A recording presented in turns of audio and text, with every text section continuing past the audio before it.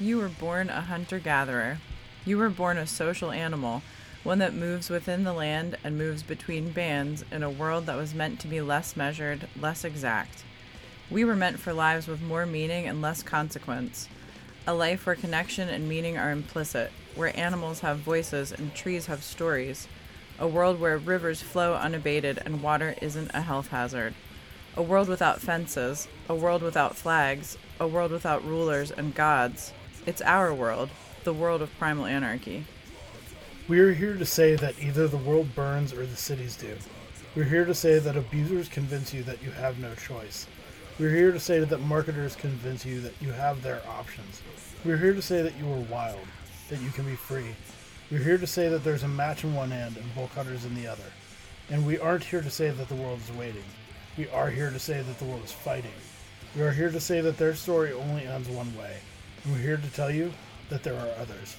Primal Anarchy Podcast is a collection of rants, tirades, condemnations, readings, musings, explorations, response, interviews, and iterations hosted by Primal Anarchist writers Kevin and Natasha Tucker. Find us online at primalanarchy.org, all major podcast platforms, and the Channel Zero Anarchist Podcast Network.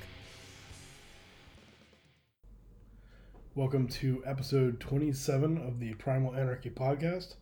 Today is April 18th, 2021, and my name is Kevin Tucker. I'm just giving a quick introduction here to get this episode up, and I'm really excited about it. I do want to acknowledge from the start that we are on occupied Lenni Lenape and Susquehannock lands. There's been a lot going on since the last episode. It has been quite a while. We do apologize. It's just been hard over the last year and getting everything going. And we do have another episode we're going to be recording and putting out immediately, if not pretty much alongside this one. But this is an interview with Cleben Nolly of Indigenous Action Media.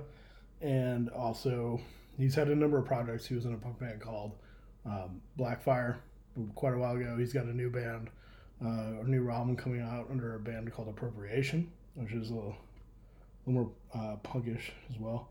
It's pretty cool. And we are excited about that. But Clee's somebody who's been around for a long time. He's somebody I've known for a while. And I always really respect what he's doing, really respect what Indigenous Action is doing, and we really support it. They've got a great podcast. If you listen to our podcast, you should definitely listen to their podcast. They are also a member of the Channel Zero Podcast Network. But this interview is really important for us, and something that we're really excited about. This is the direction that we feel things need to be going in, especially with the last year and the nature of everything that has gone on in the world and where it is at, and the fact that the veneer of white supremacy has really washed away, and all the different kinds of things that have been going on. And that's, that was true a year ago. It's true now. It's the same things keep happening, and we need to be doing more. We need to be doing better. And these are the kind of conversations that we feel truly, really push things in that direction.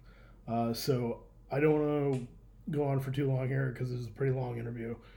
I hope you listen to the whole thing. Hope you enjoy it. And again, like I said, check out everything Indigenous Action is doing. They do some extremely important work. There's a few things of their writings and pamphlets that are mentioned in the discussion. Please follow up. All the links for that stuff should be on Indigenous Action's webpage, which is, I believe, in indigenousaction.org. All right. Well, without further ado, here is the interview. Hello, Clee. Hey, Clee. Yate, greetings. All right. Do you mind giving a little bit of an introduction for yourself? Tell people who you are and about some of the projects that you're working with. If you ever hang out with Diné folks, we never mind introducing ourselves. It can go on for some time. Wonderful. Yate, she Clee, Dashajine, Torich Ini, Shabashis, Chinado, and Akidine, Dashanella, Shama A, Baithachi, Auto, Baithachi, Dashache, Tithajinde, Nasha, Auto, Kinthanish, Shahuan. So my name is Cleben Nolly.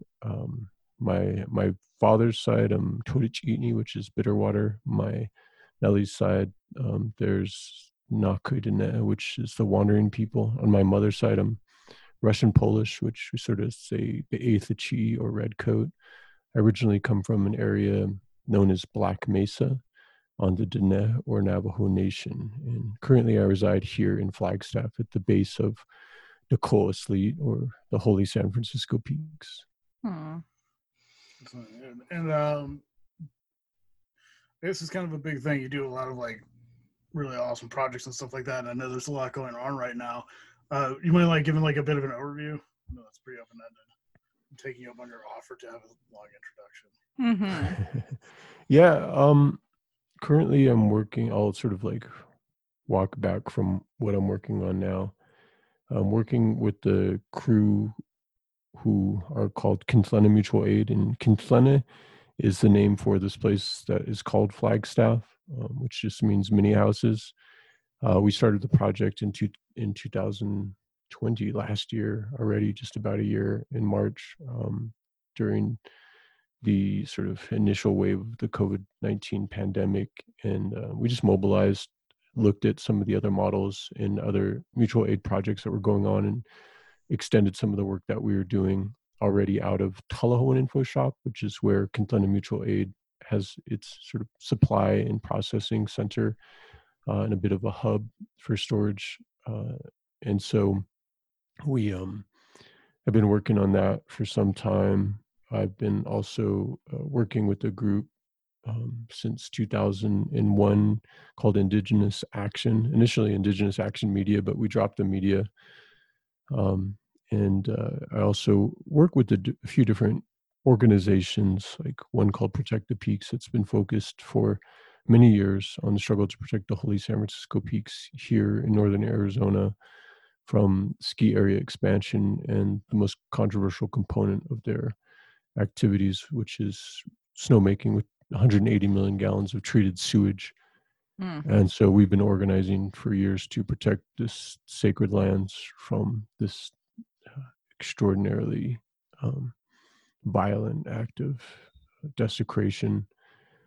I work with a couple of other organizations, one called Clean Up the Mines and one called Hall No, and we focus on addressing uranium issues, particularly abandoned uranium mines and new proposed uranium mines that are threatening our region around the Navajo Nation.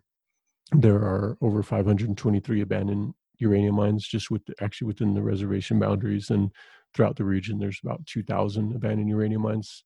There's never been a comprehensive human health study to address the impacts of these mines, and many of them are just completely left open right next to homes, residents, and still poisoning our waterways. And so I've been organizing to address that for some time with those groups. But a lot of my focus is around Indigenous action. We produce zines and commentary, videos and critiques, mainly just generate propaganda, and also organize direct actions, mainly to intervene in a range of different ways, either narratively or directly, physically, to protect sacred lands throughout the region. And also primarily focused on work with Tullahoe Info Shop, which I helped to found in 2007 with a rowdy group of young Diné and Hopi youth who were part of a group called Youth of the Peaks at the time. And they were like a militant resistance of youth to the snowball, which is the ski area desecrating the Holy Mountain here, to the snowball desecration. So that info shop is still going strong in different ways. We've sort of adapted and shifted what we do, and today it's the home to Kintlena Mutual Aid. I also work with another group, which is mainly a network that's tied to Kintlena Mutual Aid and Indigenous Action, called Indigenous Mutual Aid. And so it's primarily just a network of a range of Indigenous Mutual Aid projects that also were stimulated to action in March of last year in response to the COVID-19 crisis. So yeah, it's a bit of what I trouble myself with these days. I'm a musician, artist, I guess a filmmaker, and a traditional dancer. My father's a traditional medicine practitioner, so I was raised that way, and so a lot of the stuff that I focus on is driven by that. And my family comes from an area on Black Mesa just in the region known as Big Mountain or near Big Mountain. A lot of my relatives were caught up in the so-called Navajo land dispute.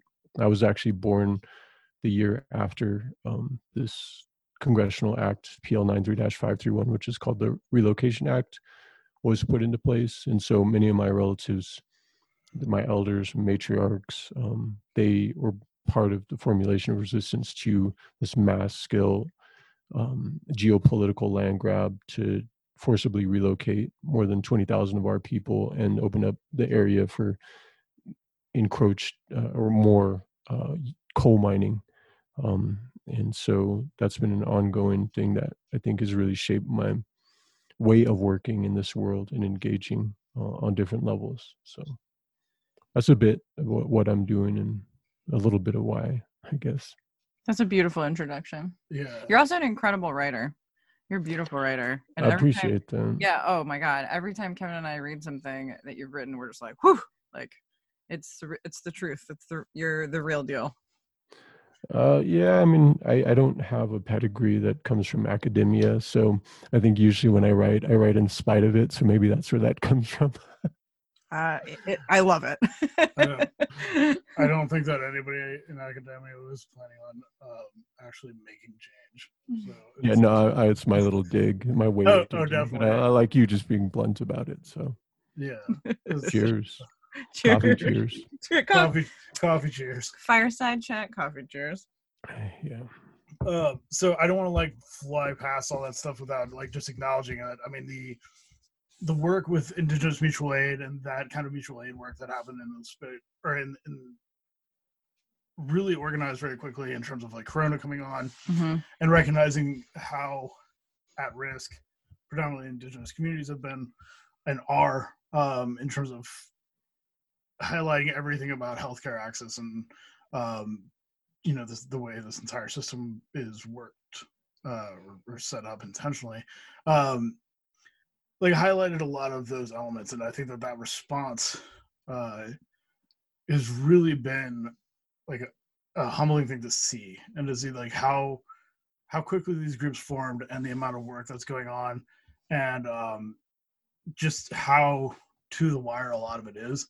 And I know that like there was a lot of attention coming up at first in some degrees, and I know some groups are struggling with just reminding people it's like the expenses are ongoing. It's like a constant thing, and especially going into winter, this is a huge thing. But it's like a really amazing, just like actual show of what mutual aid can look like and mutual aid responses. And I know that's something that's been going on with you and something that's been a focus with a lot of your projects.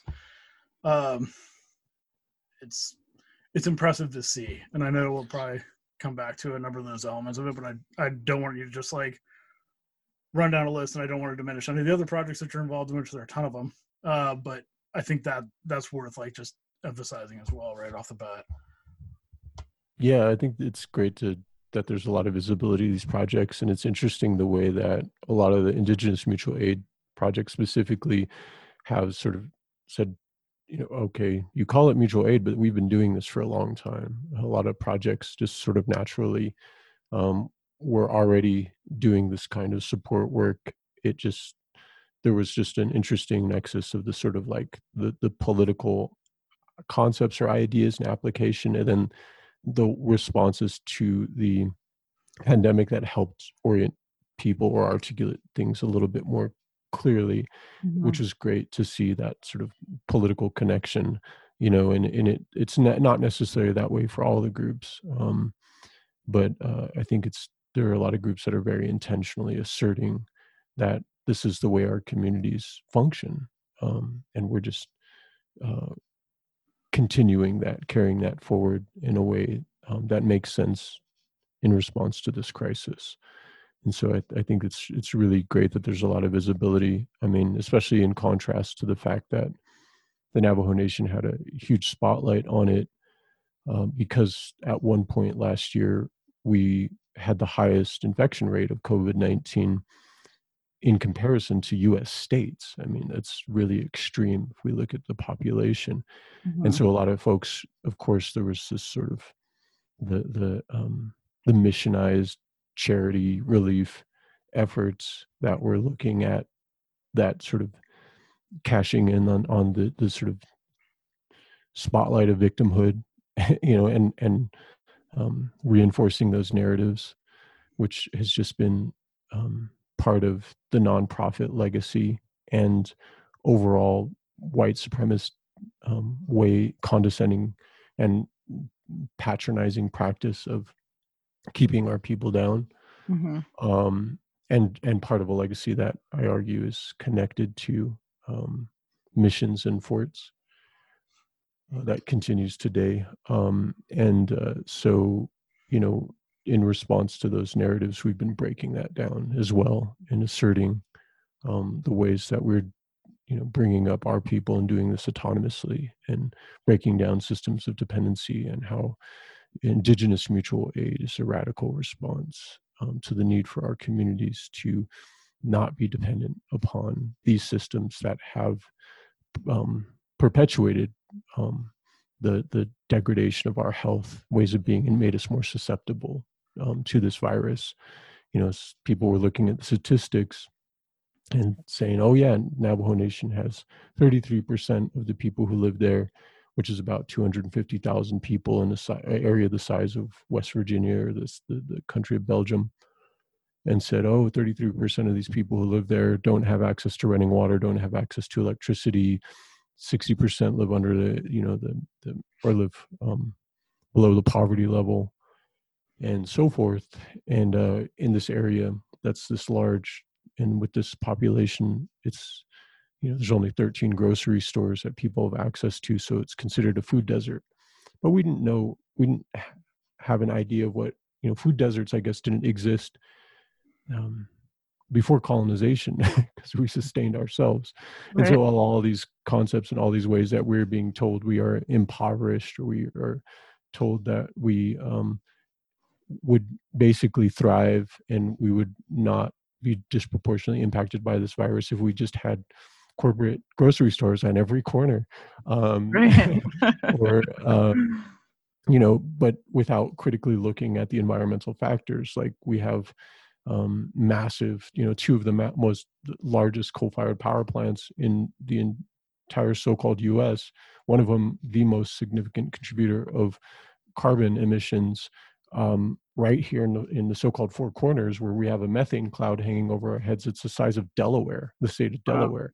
So you want to talk about 90,000 or 30 to 90,000 fracking wells. You want to talk about, again, the legacy of the uranium mines, why we don't have access to clean and healthy waterways, because there are more than 22 wells closed by the EPA because of high levels of radioactive contamination due to the legacy of these uranium mines. That amounts to about the access to 50,000 people who otherwise would have those resources. And so, we have to look at all of that, and that doesn't even include the coal mining and the range of other ways that our communities have been targeted systematically as a resource colony.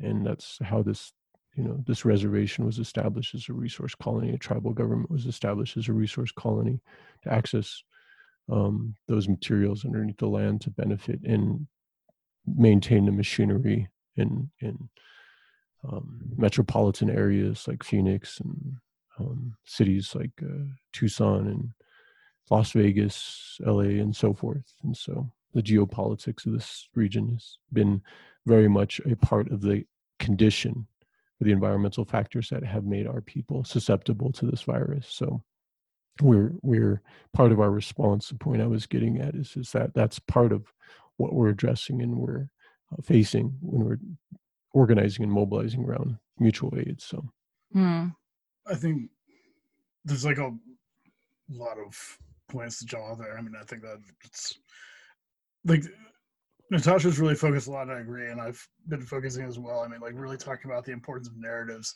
in terms of framing where we're coming from, where we're going, and how we're such in that situation. And I mean, obviously in that case, it's like, you can hear like if people are familiar with the missionary work and familiar with an NGO work, and really wanted NGOs are generally secular missionaries in the same regard, just as predatory. But like, I mean, it's really important to focus on that aspect of that narrative and that aspect of like, you know, why there has to be this clarification about mutual aid versus charity, which is something that I know Indigenous Action you've made a large point of really focusing on. But also like in really understanding the bigger picture about the nature of civilization, the nature of colonialism, the nature of industrialism, like all these different elements come to create this narrative of saying like, you know, like the Navajo situation is the way it is because this is just how it is, and totally disregarding literally everything else that's happening about civilization to get us in that position. And it kind of, you know, a crisis like this and a moment like this, it really feels like it really does draw back a lot on like the issues with the terms. And you mentioned like mutual aid is what you do, and in this case it's just applying this term. And I think that one of the things we're talking about narratives, one of the things we focus on, Natasha and I, is by looking at these bigger pictures, by trying to like take a step back and see where these issues are, and talking about the importance of destroying the Western tradition and anarchy, and, you know, eliminating this notion that anarchy is a European idea and it didn't exist prior to, you know, going down William Godwin, going down all these different lines. And there's so much being attributed to Kropotkin for observing mutual aid, predominantly as a naturalist, and like almost granting some degree of credit for inventing this idea. But really, I think what it draws on, and what it needs to be drawing, or what it should be drawing on, but gets muddled in a lot of these kind of conversations and even in the projects, is like this completely torn apart and reconstructed view of the world that is implicit within Western ideals and Western traditions and Western approaches of the world as like a completely dissected thing. And so like it makes it possible, even by having to clarify a mutual aid project, like you're talking about an isolated thing. And it makes me wonder if like, you know, it also doesn't feed into that same kind of like implicit white supremacy, implicit Westernism, implicit like Western chauvinism, and even in radical discussions, or particularly about in radical discussions about just continuing to see the world in this really disjointed way, as though mutual aid is something that would be independent of everything else about the nature of how a functioning society works, or in the nature of colonialism and resource extraction, and all that. So I'm just, I don't know. I mean, do you feel like you I don't know if there's a way, and I know that you've talked about before, like really talking about having an indigenous anarchistic perspective, or having your own approach and having your own way of doing the world in the way that is like a communal, in the way that is, you know, as a society is passed on. But trying to come at these, or not even trying, but coming at all these different angles, or like this coming to and talking to other anarchists or talking to whoever, from the perspective of having it like a world that's not torn apart and not in pieces. I didn't think about it quite. So, well, I can respond to sort of, yeah. What were you going to say? Because I can respond to parts of what you were bringing up. Maybe it's just talking points. Okay, well, dang it! I should have brought my my little folder with all my talking points. Take it away, talking points. Yeah, right. I feel like my first response to what you're talking about, and it's just regarding the world's torn apart.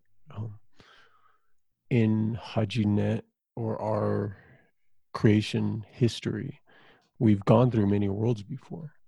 As Diné people, we have a whole history that you know, we could elaborate and talk about, and many other indigenous peoples have their histories with the worlds that have come before, and have met certain ends because of things that have happened due to imbalances, disharmony, as part of that narrative and part of who we become through our understandings of the teachings that have helped the people and non-human beings come through those worlds.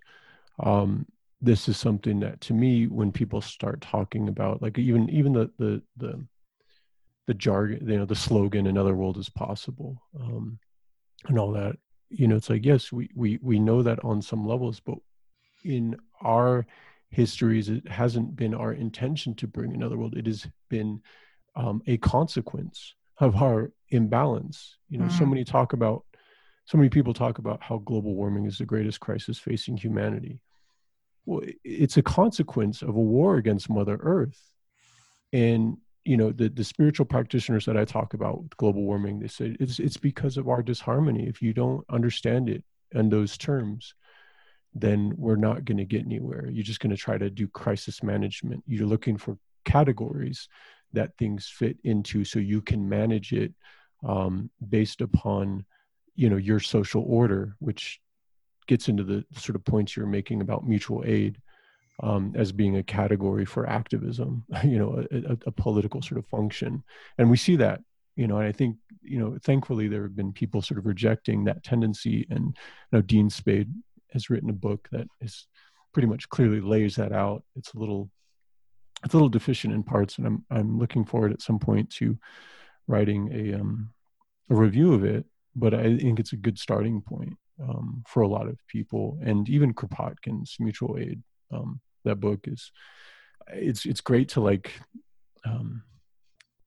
get in the mind of a nature geek who likes to just watch beetles, and is fascinated with things, and in some ways, for the time, had some humility enough to recognize that and understood the charge to challenge this sort of social Darwinism.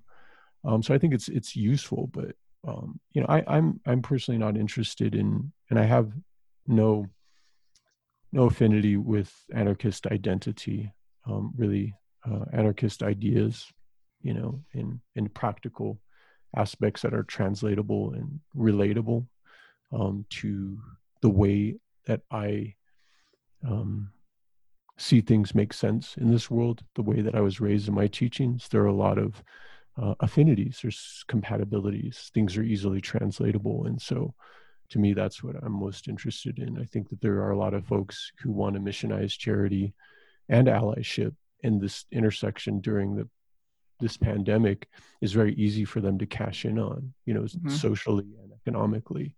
And that's, even our own people are doing the same thing. They're just sort of like going through the motions that are sort of set forward by these patterns of social management to just perpetuate these same institutions or systems of social order, which is unhealthy and not our way. So I think we're not, and this gets into some of the writings that I've helped to put out recently with Indigenous Action, is that we're not afraid of ruins. When we talk about worlds torn apart, it's not this world being torn apart, it's our experience in these ways that we've tried to arrange ourselves that have been incongruent with our original teachings and the way of being that is nature, that sometimes we set ourselves aside from and we forget. But we've been growing up in the Southwest, you can't ignore the ruins that have existed, either the ones that have been turned into tourist traps and destinations, and our people are just out there selling our handmade crafts and whatnot to survive. But these ruins are part of that story, and they're part of a powerful story of shift, change, prophecy, and renewal. But it's and at some point, I think in this discussion, we'll probably get into this. It's part of maybe the contrast of this disharmony that we're facing today, is that sort of doomsday death cult of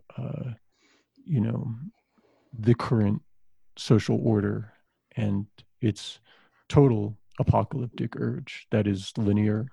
Um, its logical conclusion is apocalyptic because of its linear proposals, its proposition from beginning, middle, and end. Whereas when we look at the runes here, we look at what's around us, we see a cycle.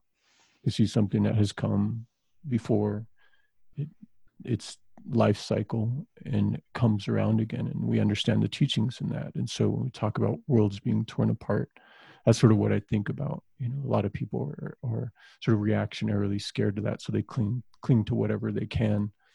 Some sense of normalcy is like the idea that we hear a lot in people talking about this pandemic. They want to manage things to the point where they get back to normal.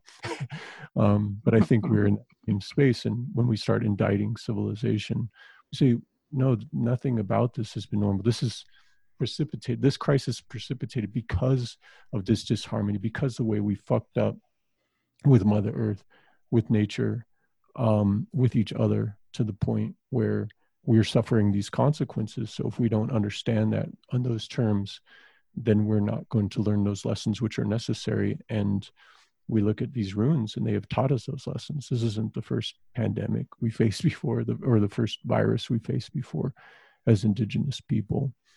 We have our medicines, our healing ways, our ceremonies. A lot of people have lost them because they've been decimated by colonizers. But, you know, here for Diné folks, we live within our 6 holy mountains, and we maintain our spiritual connections and our prayers.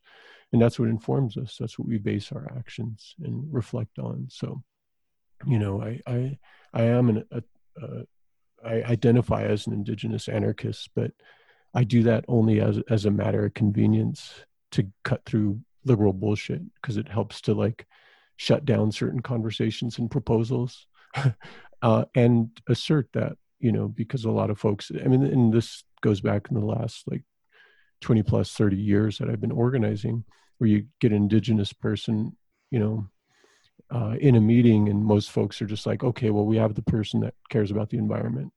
That's it. It's like, okay, it's a lot more complicated than your essentialized bullshit and white supremacist fucking approaches to organizing with our communities, because we're not all the fucking same. But that comes down to like, you know, Indigenous folks who, you know, sort of are welcoming that the assigned seating on the left as well, when ultimately to me it's just, I just want to sort of shut down certain elements of those conversations by saying, here, no, I'm not a liberal. I don't give a shit about your politics. This is the affinity that I maintain. But when it really comes down to it, I would rather assert that I'm a Diné anarchist, and I never put anarcho-indigenous or anarcho-Diné, but it's just as a position. And ultimately, I'd probably, if we really talked about this, I'd probably be more of a Diné autonomist than anything. But it's more or less just to sort of cut through bullshit and get to more direct parts of the conversation of how we're going to work together, what we see as the problems, and what we're going to do about them. I don't know if that's where you're going with the conversation, but well, I'm glad you went in that direction, because that was actually something I wanted to ask you about, is what your affinity is with the term anarchist and your feelings around that, because it is something that Kevin and I talk about quite a bit. And at one point, I think last year, I was just like, I think we should just like abandon the term, Kevin. Like, it's not, I don't know that it's useful at this stage. And, you know, Kevin, and I'm glad that he did, was really firm in saying, no, I really think it's still useful. There's something that it is describing that is important in terms of resistance, basically. So no, I'm glad that you went in that direction. I was hoping we would get to there. But also, I mean, like, not just in terms of resistance, in terms of defensiveness, but in terms of really distinguishing between anarchy and anarchism, and like an anarchistic world or anarchistic society versus like an anarchist society, which would be, you know, something that hasn't existed, which is a self-described anarchistic thing. And anybody who knows a lot of anarchists knows that would probably be a boring society with a lot of meetings and not a lot of fun. but like the anarchistic societies, like it's one of those things where I use it the same way. I do think it's a shortcut. I think it's a way of, it should be a way of putting up a wall with the entire political spectrum. I just had a conversation yesterday, I think, with somebody who was like, well, I use leftists as a shortcut. And it's like, why? Like, if we're not breaking, like, if we're not addressing these narratives along the way, if we're not drawing distinctions at every step to try and pull back from this narrative of like, well, anarchism is a political affiliation. And then this is my view on like, you know, this environmental issue or this ecological issue and like the social justice issue or something. It's like, we got to get rid of all that. And I think that is where I was going with that. I hesitate to call it a question, but yes, that what I was trying to get at with all that, and what I think is really important with moving forward with these kinds of discussions, and also, as we'll get to, trying to figure out like how to get out of the rut, that like the post-election rut of seeing the momentum that's been building and then seeing how much of it died off, in terms of trying to say like, we can't keep doing what's been happening. And I know like particularly with like the green anarchist world and things like that, and with the anarchist world, there's a lot of people sticking to their guns and feeling like the anarchist theory or anarchist principles as laid out by whoever and wherever are more important than just like what the real goals of these things should be. And if you're an anarchist, it should mean you're fighting for anarchy, not that you have allegiance to, you know, some dead white guy, which a lot of it really is. So it's not a political party. It's not a political party, and it should be intent in really trying to undo this Western tradition that seeks to divide the world and classify it and try to deal with like ecology on all these things, on these levels, and like, you know, create openings where, you know, you're talking about indigenous people being granted some kind of like mystical ecological awareness. And it's just like, well, that's just because some new ager crossed lines for you and the left was just fine with it, but it's not accurate reflection of reality and a lot more complicated. So yeah, I mean, I think that's important moving forward. And we're trying to, coming from the perspective of like this perspective of like saying, where have things gone wrong that the anarchist theory in and of itself has taken over the conversation, where it should just be like, what is the understanding that should inform action, inform movement, inform forward momentum? And yeah, I think it's an interesting question that we've been asking ourselves, and I mean, other indigenous folks who identify as anarchists. A couple of years ago now, we had a indigenous anarchist gathering, Convergence, at Tullahowan here in occupied Flagstaff, Kunthana. And this was part of the conversations there, which is really great. It was really exciting. And part of, you know, the heart of the conversation is this useful? Is this, you know, is anything about these politics at all useful for us? Why does it make sense to orient ourselves in this way when we have much more interesting languages that we use to relate to each other rather than to subject ourselves? Because this was a tension that came up during the Convergence, with this notion of leftist unity. Because at that point, when we start subjecting ourselves to that sort of idea of just becoming part of that, that mass, we start talking about points of unity and a range of other things that, you know, potentially align ourselves or definitely align ourselves with that overall political framework, which to me is still reinforcing a colonial proposition. And so it's interesting to explore, and I appreciate like the anti-politics analysis on different levels, but I also find usefulness in certain categories just to make things clear, to cut through bullshit. But I started writing a piece a while back called Against an Indigenous Anarchist Theory, and I don't know if I'm going to ever publish it. It's more or less maybe like a personal, like the closest thing to a personal manifesto I think I could probably come up with, and maybe I'll publish parts of it. But it's just sort of a contrast to like obviously practical experiential or existential expression and work and moving. But I think like there's a lot of people, once they sort of concretize concepts and ideas, they want to celebrate that and sort of make something just of that moment. And that's why I don't like a lot of academics. I think these ideas become proprietary on some levels. They become a position where you stick a flag, and that idea, that sort of dynamic, is something that has always been colonial. I think I'm not interested in decolonizing anarchism. I think anybody who usually says, "Oh, let's decolonize anarchism, let's decolonize this," I'm usually like, what you're proposing, right? You know that like these ideas and understandings are sort of like an overall contradiction that is just it's like a hamster wheel or something. And I'm not interested in those conversations or proposals. But I will say, like, and I think this might be important for your listeners, just to continue a bit of like orientation in relation to my politics, and maybe this is useful for this part of the conversation. Is that the matriarchs in Zithagene or Black Mesa, who are part of the ongoing resistance to forced relocation, really have deeply shaped my approach and understanding of the dominant social order and its politics. I have a strong affinity with anarchism, but not anarchist identity, as I mentioned, and it's not a position that for me, it's not about like what white anarchism wasn't doing for me. It's more about the propositions of mutual aid, direct action, voluntary association, are familiar with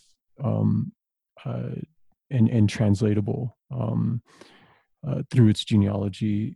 Or though, and this, I guess I should be clear, it's just like though anarchism's genealogy is nothing I really desire to be tethered to. I further offer that this position of indigenous anarchism, I guess, is that no law can be above nature. And it's the most, I think, sort of simple way of communicating what indigenous anarchism is and should be.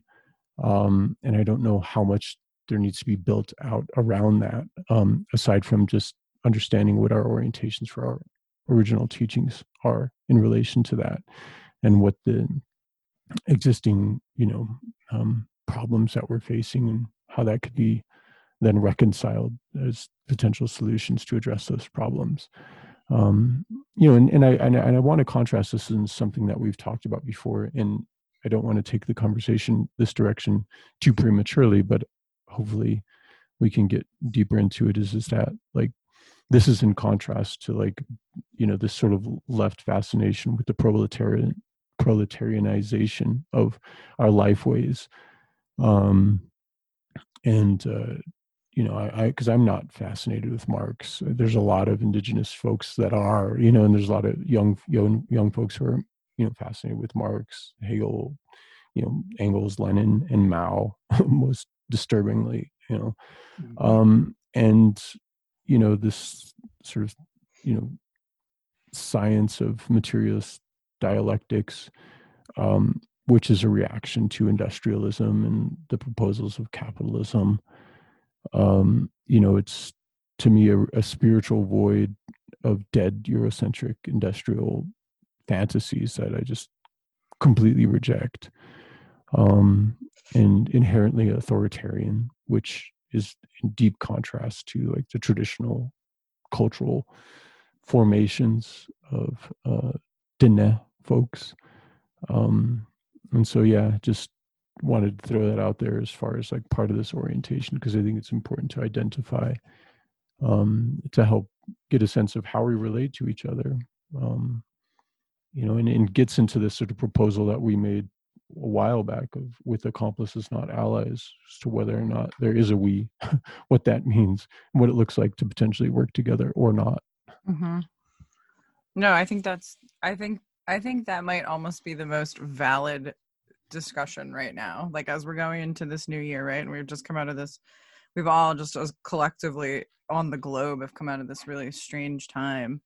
It's like, what does that look like? What does we mean? Is there potential for collaboration that will like take all of these different aspects, right? So like environmentalism and this like beautiful piece of and very important piece of indigenous resistance, and then this work to like unsettle in within the colonizer world. Like what is that collaboration? What does that collaboration look like? Is that a thing?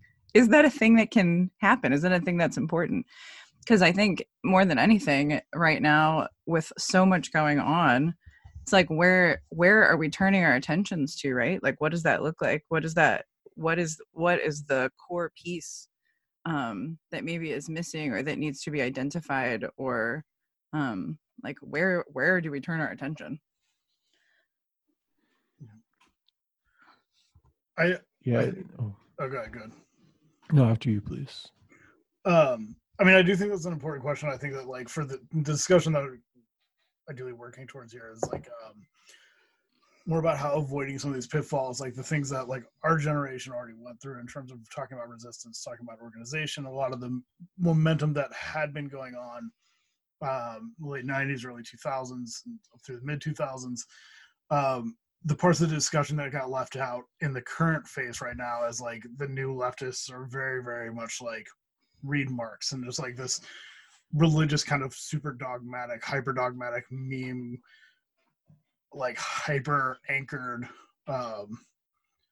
bullshit, really. This like perspective that's been going around a lot, and this direction is going forward. And I think it's really going to stunt any forward momentum or stunt the kind of momentum that's already being built, or that's being built outside of like the radical traditions.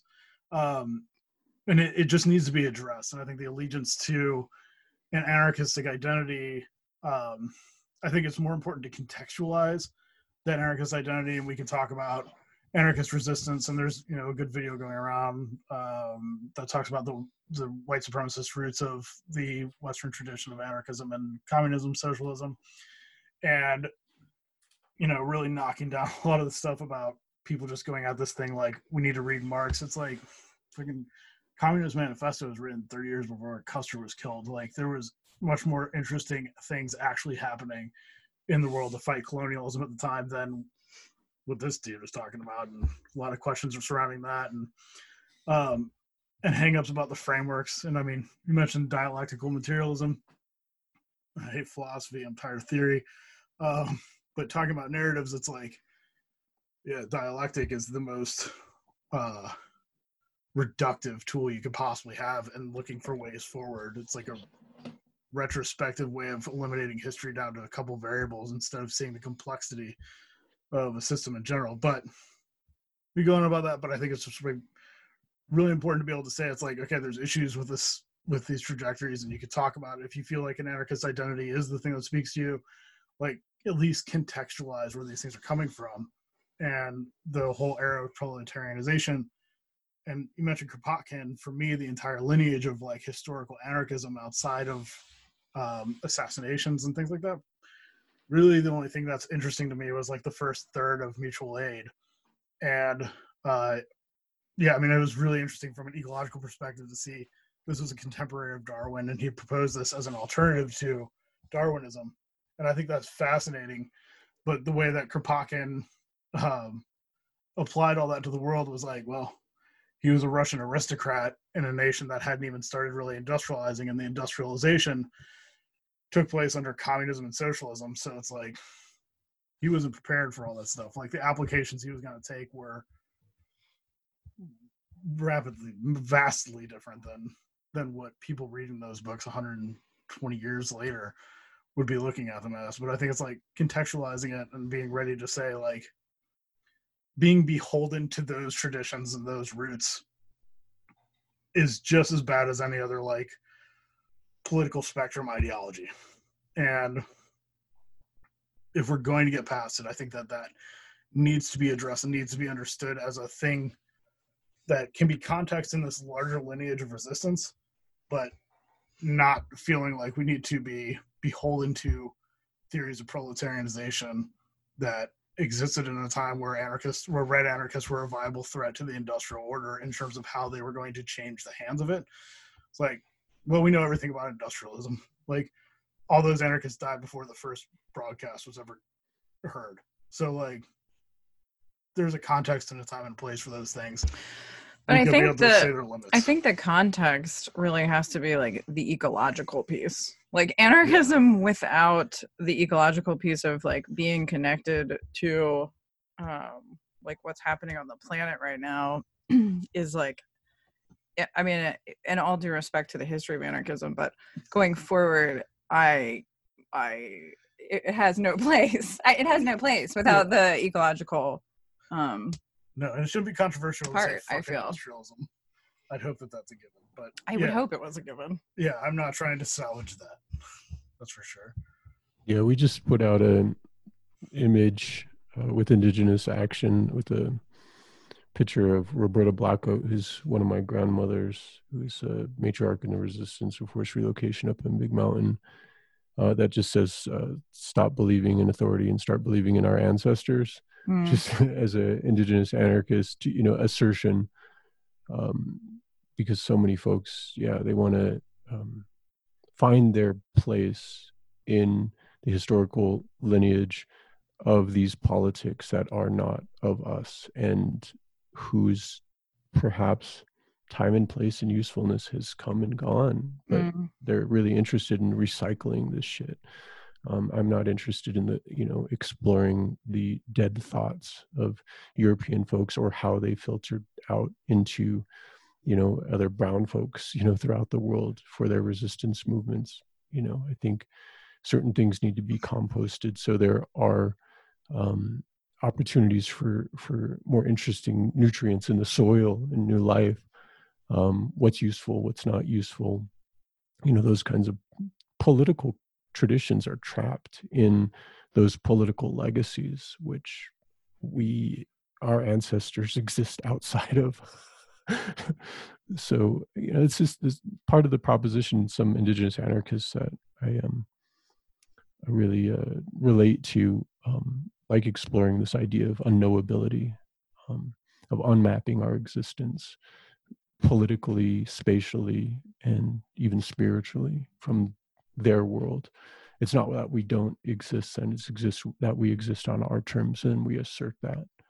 And it's a sense of dual power, but conceive of the idea of dual spiritual power.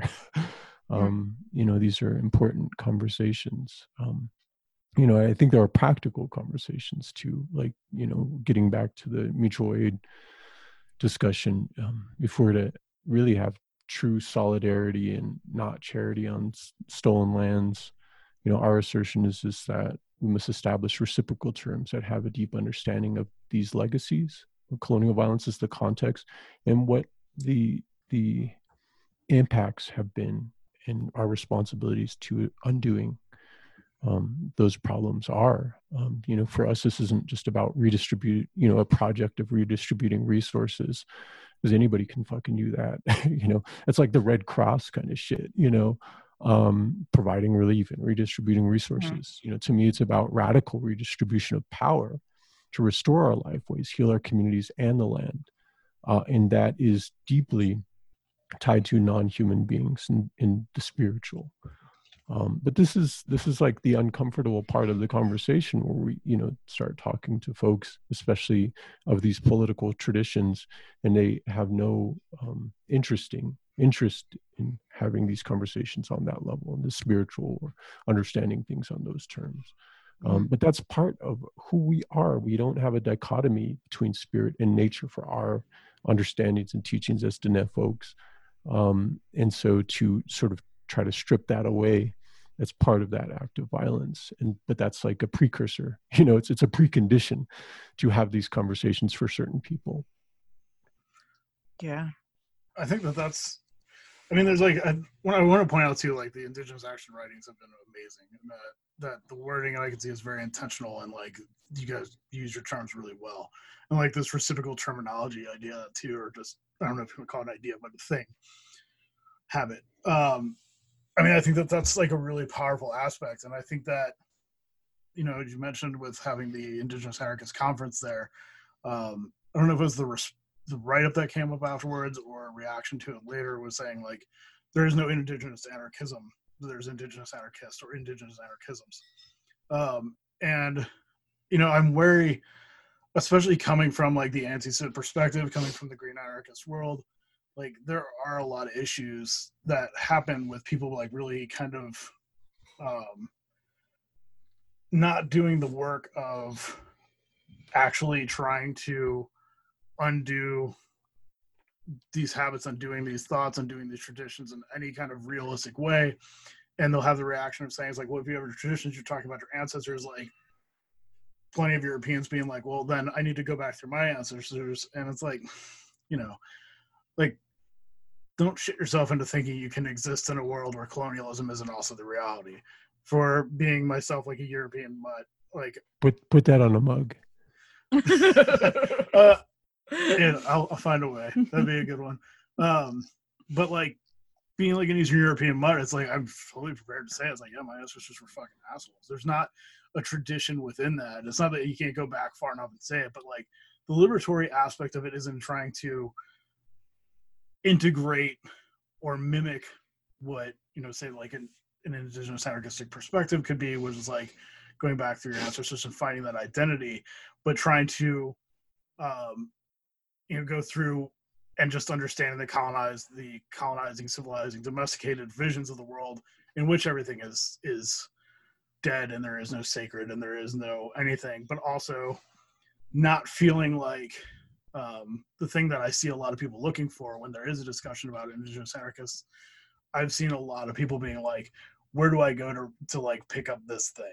Like, where do I like to approach it as like an entity or an identity that can be mocked or taken up or reiterated as a soul identity or as a soul way of conveying this kind of relationship with the world.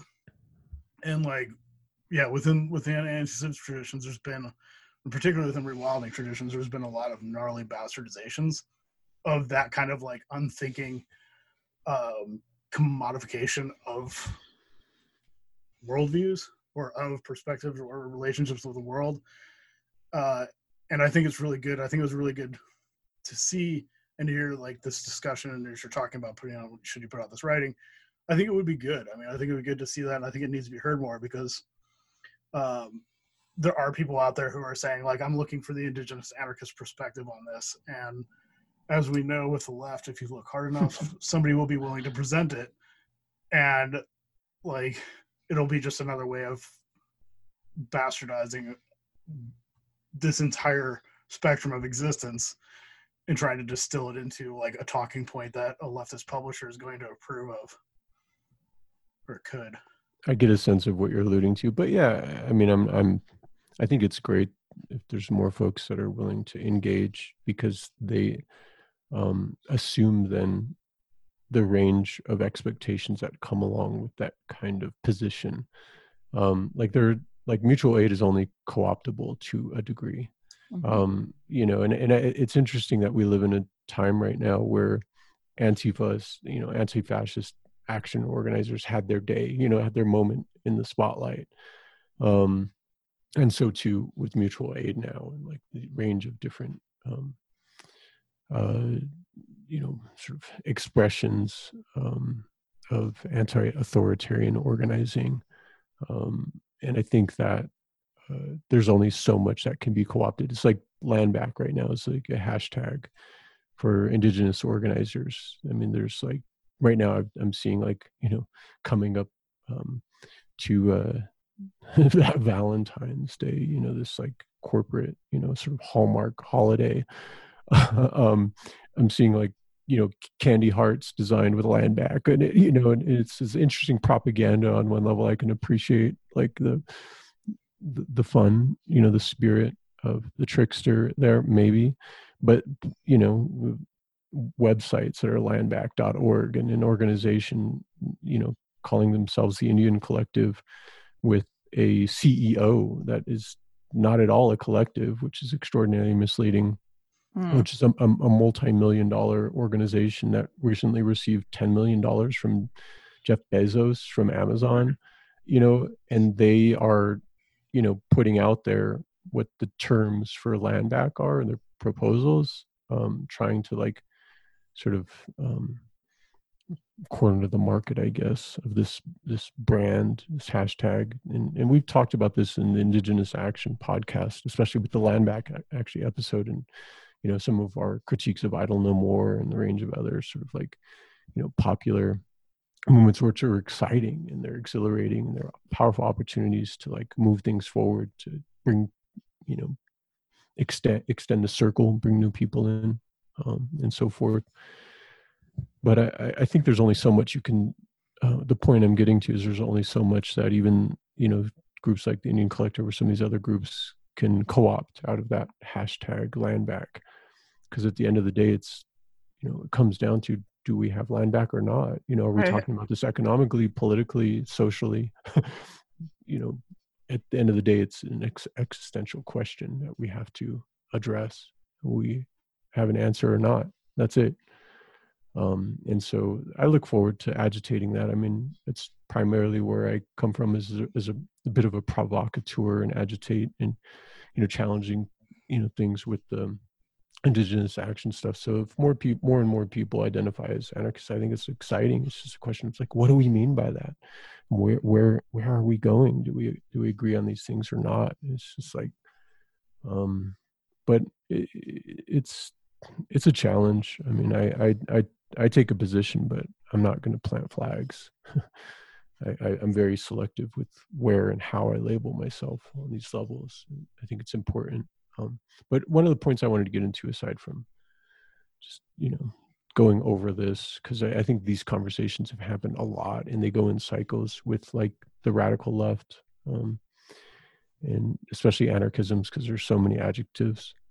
But one of the points I wanted to get into was just like how settler society is grappling with how to understand and respond to this crisis. It's this sort of vulnerable position.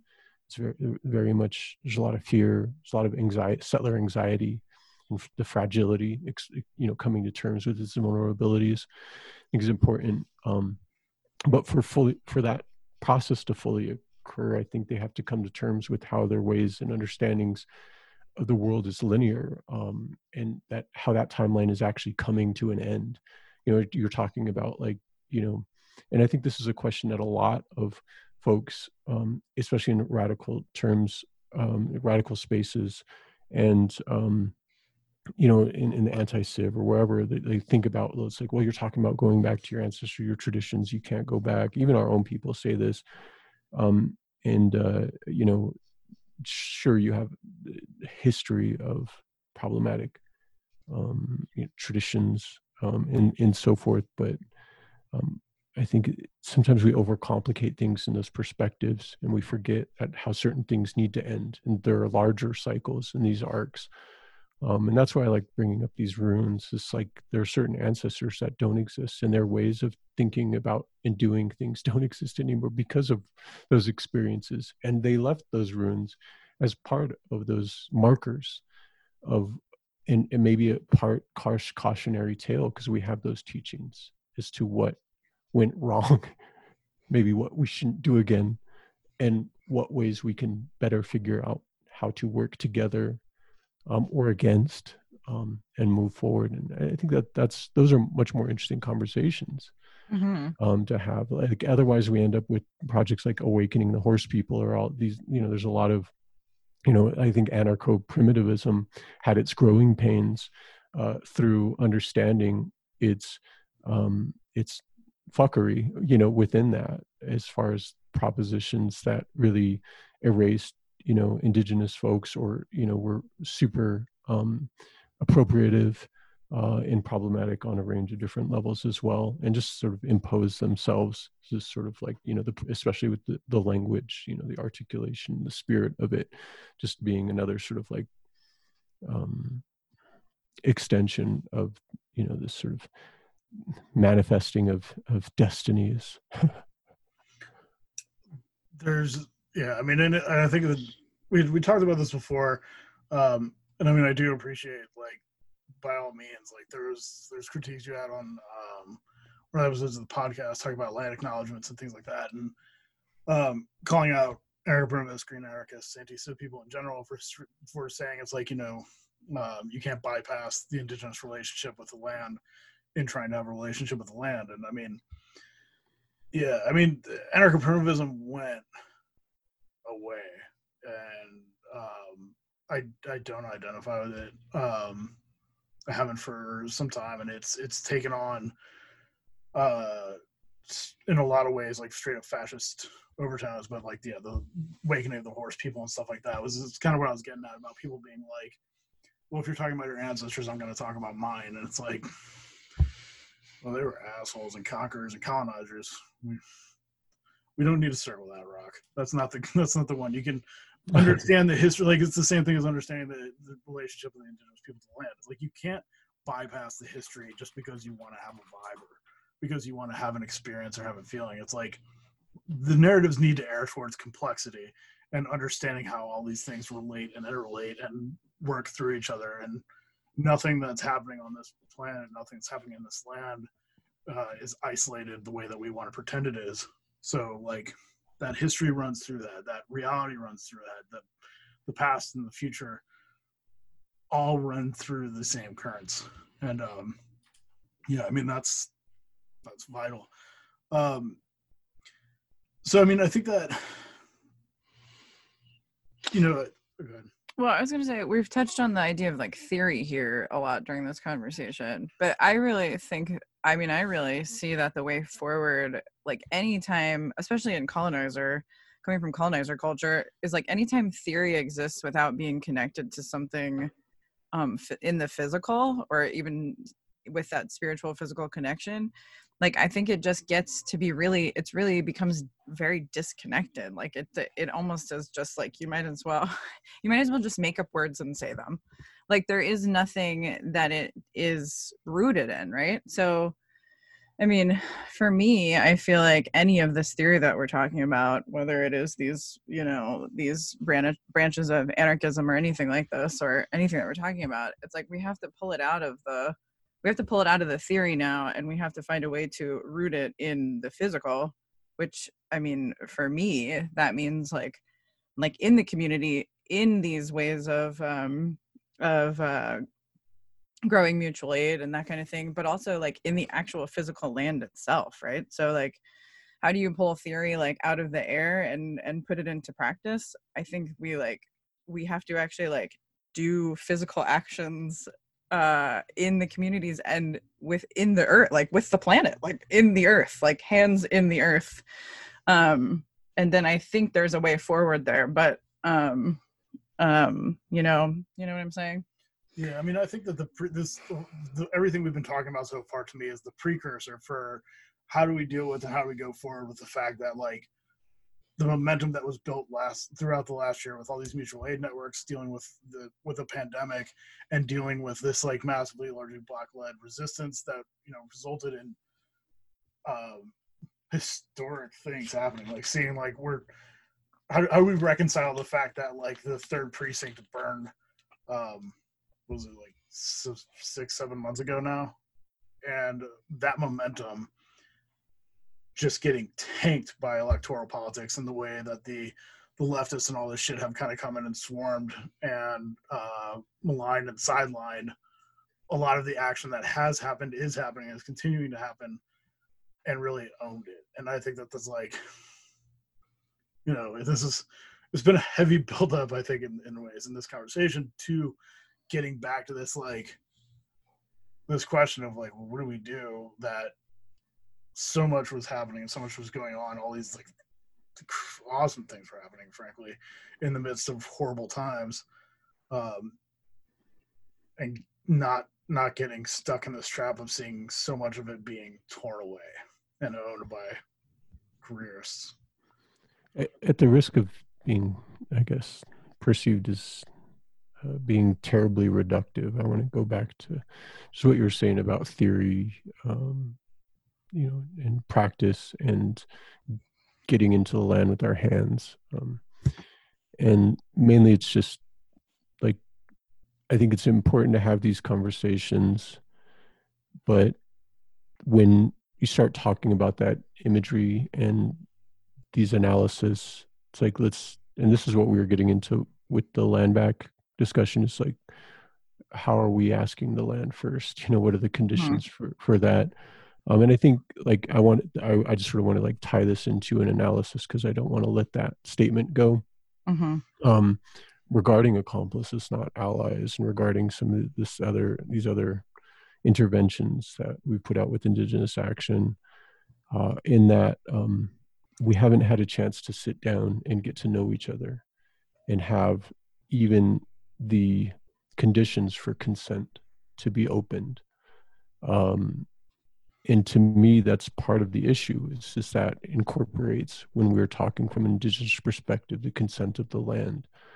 And so I just wanted to acknowledge that's not just like, something that we should brush past, because there's a lot of weight to these propositions. Yeah, and I think it's important to like identify like how people have become comfortable in relying on institutions that have commodified thought, that have turned it into a process of certification for valid and legitimacy, validity and legitimacy of thinking in this world, and how we ascribe and assign so much power to that.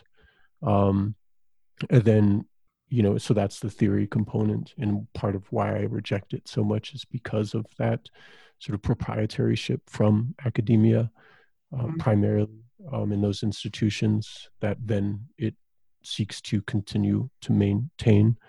But also, like, I think that the practical component to me is where like I'm most interested in focusing in when we're talking about how do we reconcile, how do we resolve these issues? Like the simple question of like, you're bringing up the powerful George Floyd, Black revolts, in response to the murder of George Floyd and Breonna Taylor and so many others with Black Lives Matters movement. And, part of our challenge as Indigenous organizers in our region, at least, and I saw this throughout the social media verse, was like, well, how do we address anti-Blackness and build solidarity within, our movements, and to address anti-Blackness in our community specifically, and find a good way of working together in solidarity, through that, rather than just posturing. And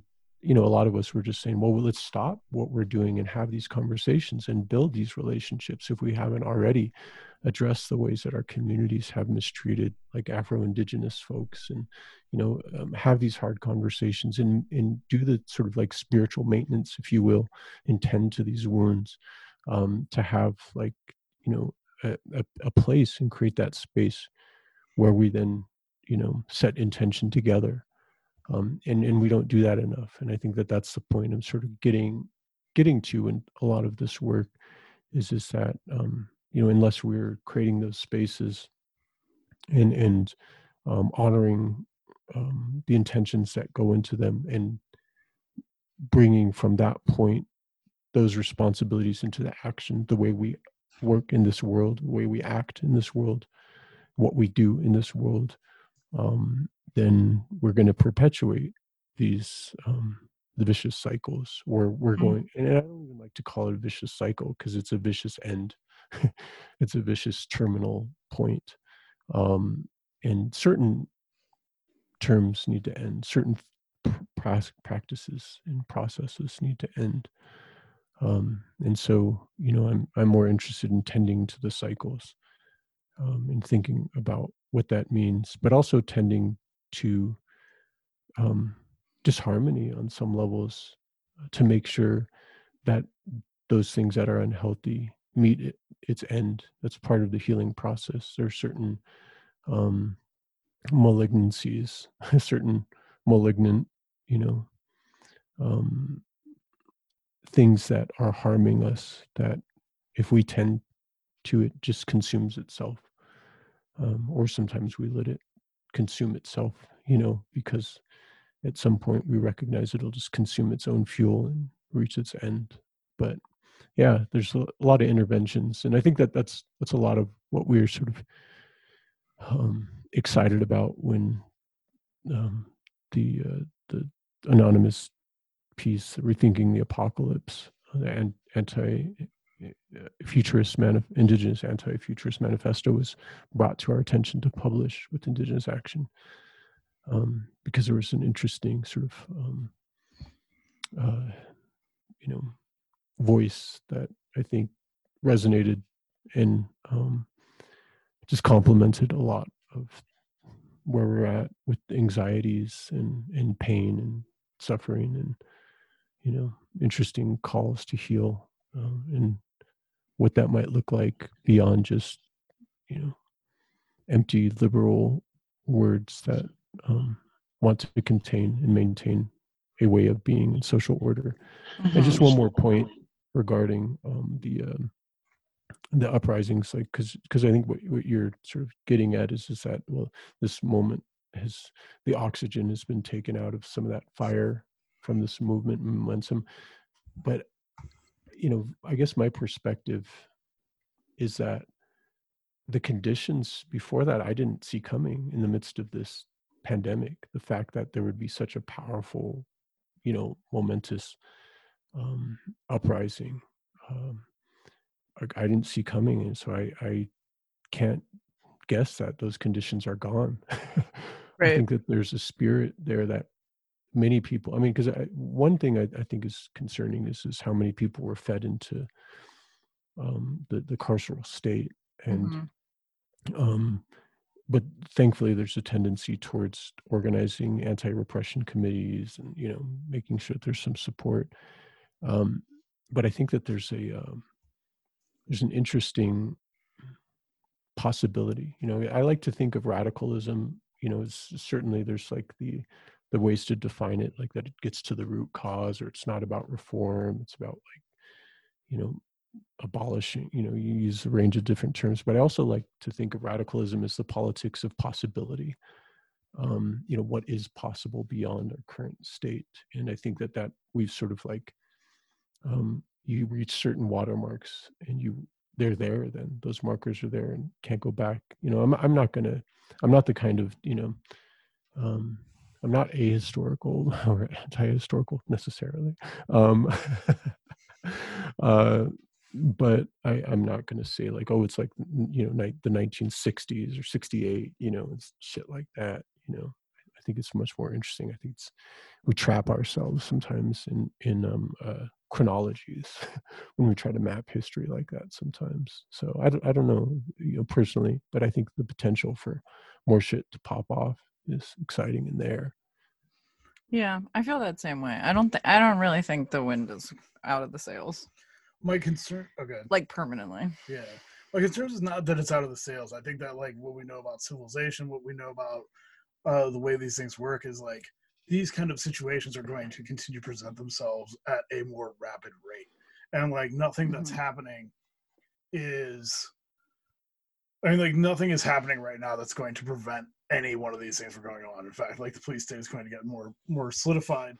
My concern really, my concern with saying like this brief window we have to have this conversation, like it's important because the reasons why we have to have this conversation is because that momentum was immense, powerful, amazing. Like seeing all these fucking statues get torn down and everything like that, like that was fucking. I also just want to address, because I don't think we've talked about it on this podcast, like people being like, oh, it's a symbolic gesture. It's like, it's not symbolic. The goal is to tear down the statue. The statue is a concrete reification of a narrative. Like it's meant to like oppress.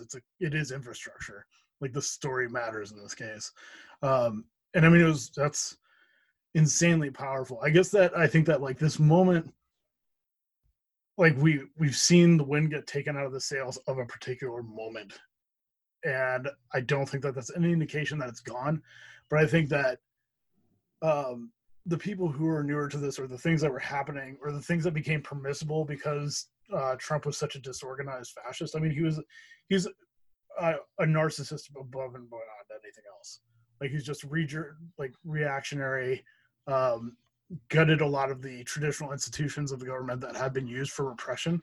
And even though he could brag on TV about having an anti-fascist murdered by the state, and absolutely celebrating the police state, they hadn't reorganized and used the institutions in the way that a careerist like Joe Biden will. And the kind of repression that we're about to see is something I don't think anybody's prepared for. And because so much control was offset to social media, I think people got this air of permissibility about being able to just say anything in a lot of cases. And of course, that's not universally true. And you could talk about Lauren Reed, and it would be good to mention them and that kind of case. And while there are examples of this kind of extreme repression being used unequivocally, the systemic repression that we did see before and has been used before is the kind of force that's going to come out very, very quickly. And as we know, like, we can talk about it. I know we don't really want to go into detail about it, but like people having the audacity to feel incredulous about this capitalist or the Capitol uprising or the insurgency and stuff like that. Like, none of that's surprising. And the Indigenous Action response to that and talking about like the need to not be sitting here getting bound up and talking about equivalencies and just feeling like, well, there's unfairness in how they're being treated versus we're being treated. It's like, okay, what that really says is the entire conversation about whiteness that should have happened as a result of all the things that happened last summer didn't happen. And it got sidelined for a lot of people into this ridiculous political bullshit. But having these conversations and preparing for the fact that when that inevitably strikes again, and it could be literally any moment, it could be before this even gets put on the internet, being prepared to know about how we're going to get through the kind of very organized repression is going to come back through this careerist, like Obama, everything, like, and the gaslighting that happens when you get somebody like Biden who was in office during the Keystone or during Standing Rock.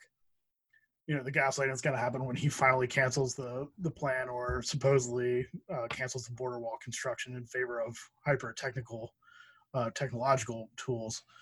You know, like we're going to see the ground shift in terms of what discussions can have very quickly. Yeah, I guess my response, well, one, just to, talk about Lauren Reed, as you brought him up. Lauren is a 26-year-old Diné person from Page, Arizona, sort of so-called border town, north part of a reservation here. And he was arrested by the FBI and charged with federal crimes that relate to private messages he had on Facebook.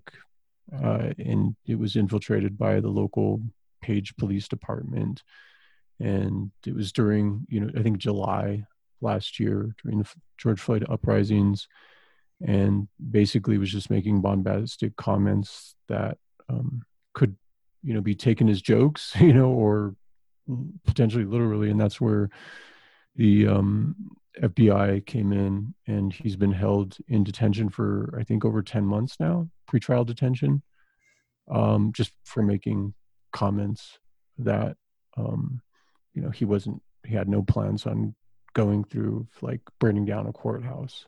But yeah, so I think, like, it's important to talk about security culture and this current political environment. I mean, I guess one comment that I have is just like, and I think this is really important in relation to, like, maybe, like, I don't know if it's short-term memory or like the fact that, like, certain, movements in the left, casually discard their elders. We don't have good movement memory.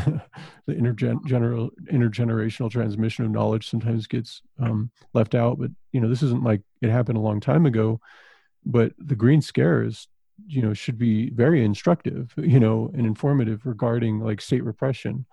I think folks should really study the Earth Liberation Front, Animal Liberation Front, their strategies and tactics, and what brought them down here, at least in the U.S. context, and how they were, treated with terrorism enhancements. I mean, the Animal, Enterprise Terrorism Act, and, like, the range of other ways that the state, took extreme measures for surveillance and infiltration to undermine systematically that movement.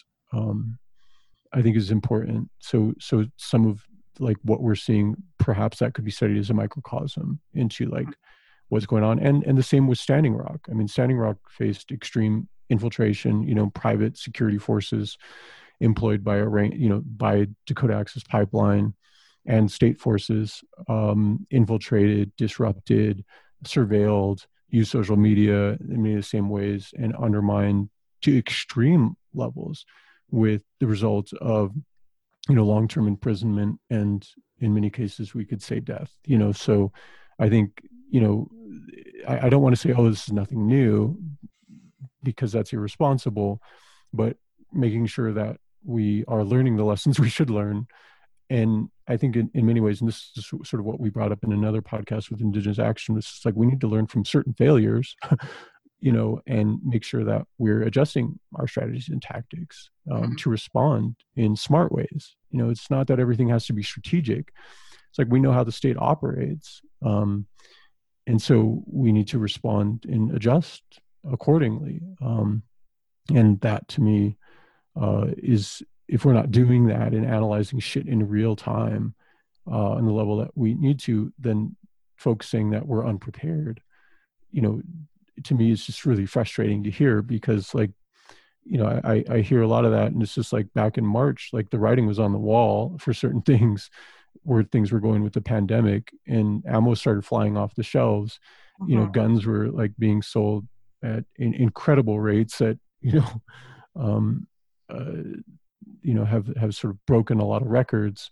And you look at the way that the right consolidated itself, you know, the alt-right, I should say, after Charlottesville. I mean, it's just like, you know, getting back into the discussion about monuments, you know, those monuments represent power and identity, you know, or I should say represent identity, which is part of the power, and the strength of those narratives.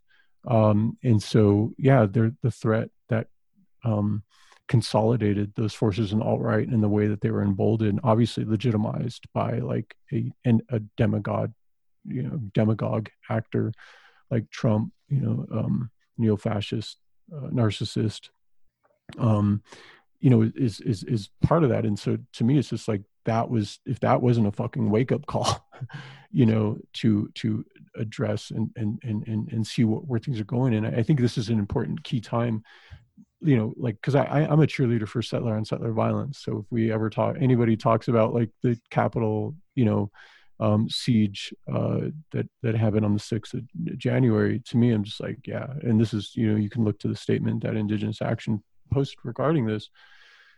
You know, we see this as a potential strategy, you know, strategic opportunity, you know, for our enemies to eat themselves, consume themselves from within. I mean, this is a history, a trajectory of empires.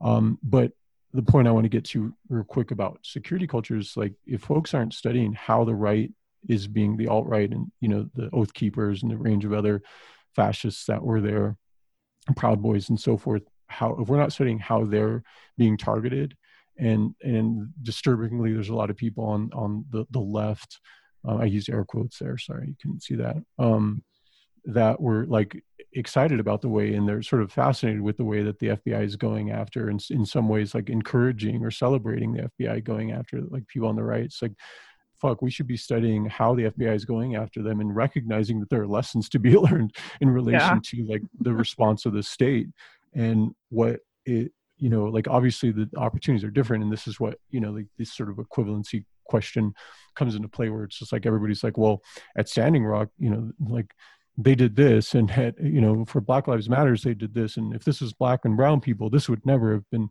permitted. It's like, yeah, we fucking get it. You know, that's what this system is created for, that you're stating the obvious. You know, it's just like, this is self-inflicted harm. So this is different. You know, this is their boys patting each other on the back, and the permissibility of white supremacy regarding these tactics, and why Charlottesville was such a powerful moment for their momentum. But also, like, I think like something that we need to acknowledge and recognize ourselves is like how powerful the response of anti-fascist mobilizing and organizing has been, and how that sort of like those tensions are going to continue and enhance to the point where, you know, if we aren't prepared, if we're like at that point where we're like, oh, you know, shit's going to get worse, but I mean, we should have been talking about how shit was getting worse way back then, you know, even more so than now. Then, you know, and we didn't read the writing on the wall at those points. Then, you know, I don't know what to say except for link up with folks who are organized and who have been preparing. You know, a lot of these, like, and I don't want to like psychoanalyze like the folks who were part of that siege on the Capitol too much, but I mean, a lot of these folks are like, you know, fascinated with prepper culture and part of like that doomsday cult of like QAnon, which, you know, if we look at like these interesting cycles of like, you know, the Christian, the foundation of Christian civilization in relation to Revelations, not getting too like theological here, I guess.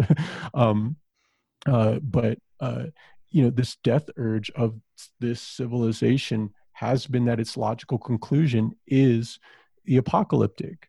So there's a lot of folks who have been ushering that on. They don't give a shit about how much they fuck up this world, because at the end of it, their savior is going to come.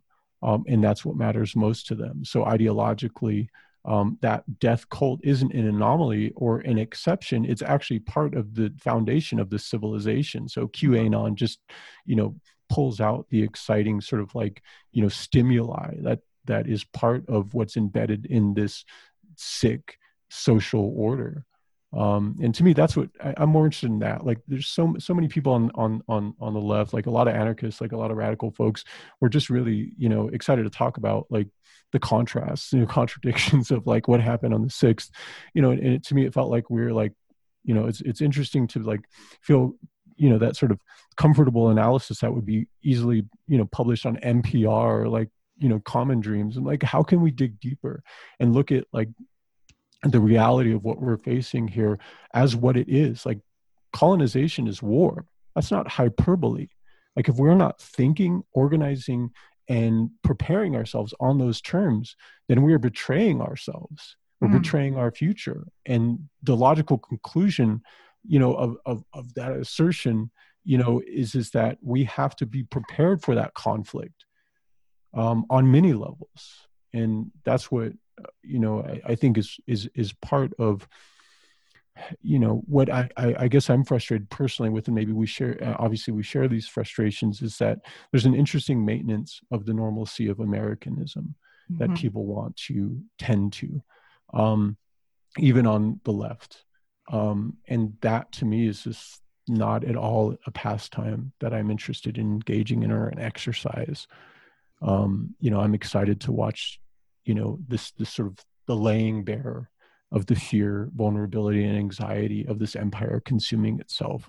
You know, something that we wrote at the end of the piece, pouring gasoline on the fire in response to the 6th, is that, you know, this is an anti-colonial, or perhaps, you know, these compounding of crisis can be an anti-colonial tactical opportunity to precipitate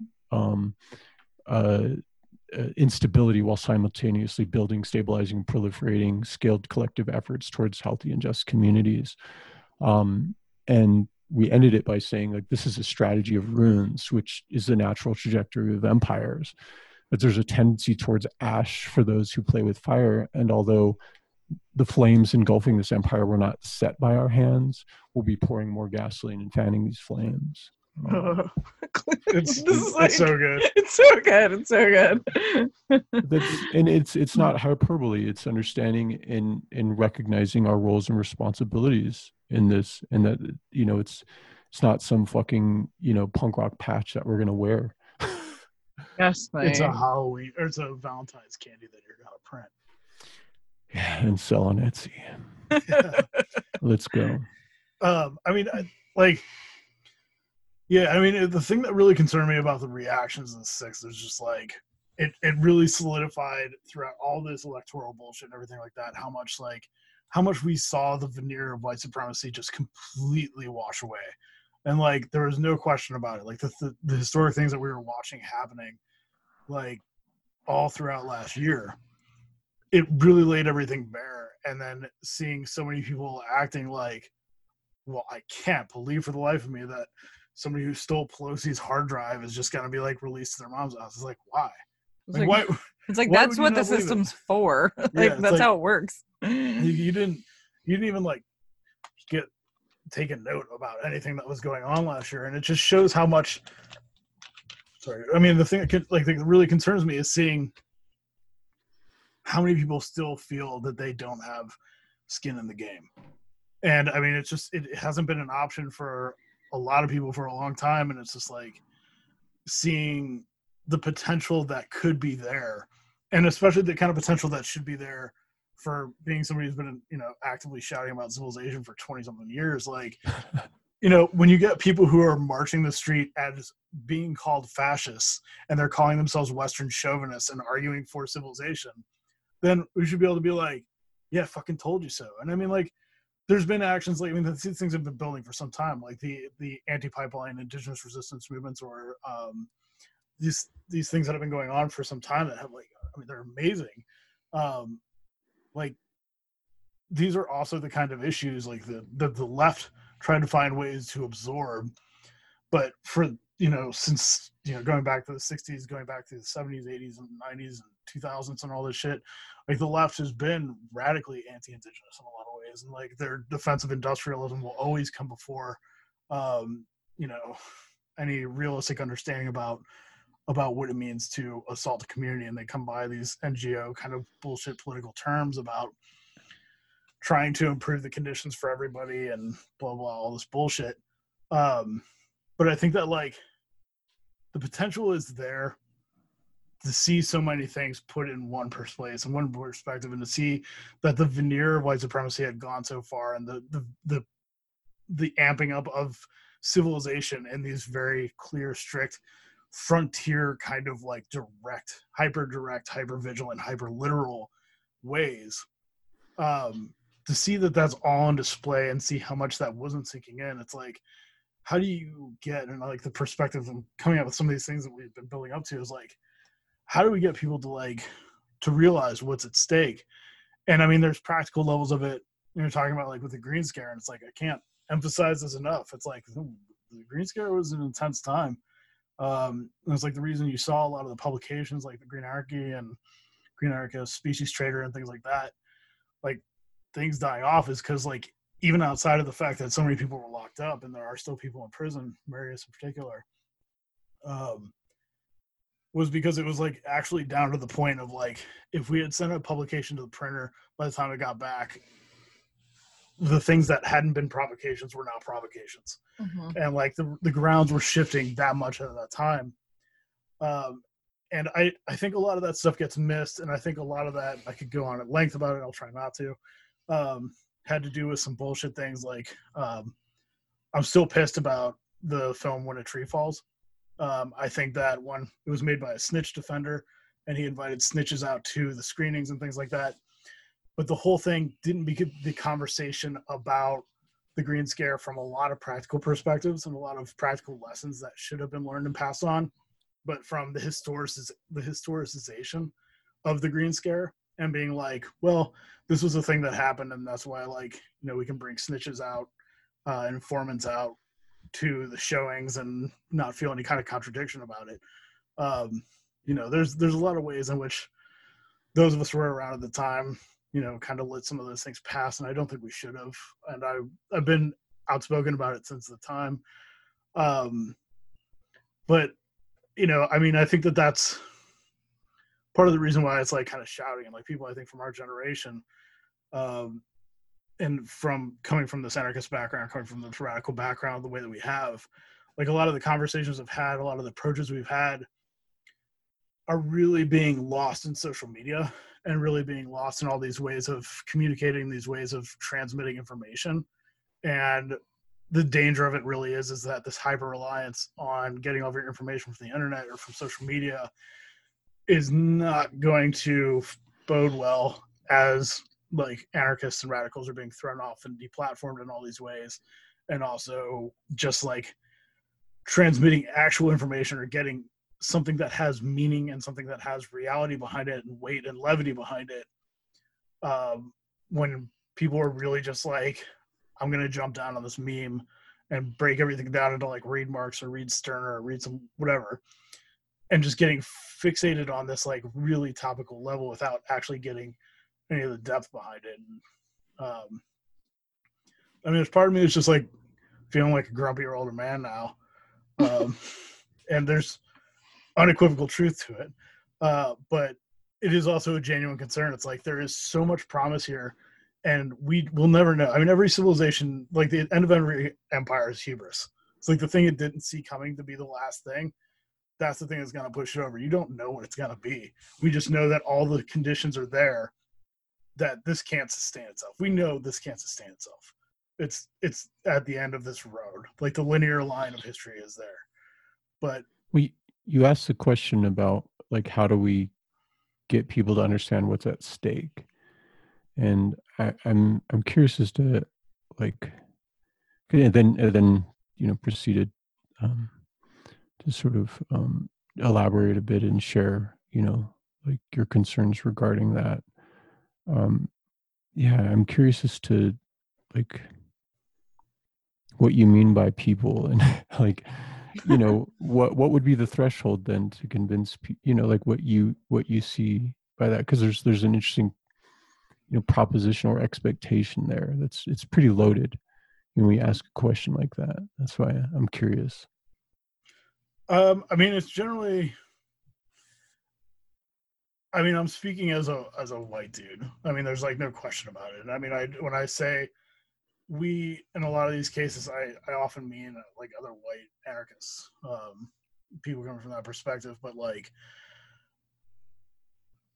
there's a lot, and I mean, it sucks to even say it's kind of gross to say it, but like a lot I'm speaking to about like the white experience of like how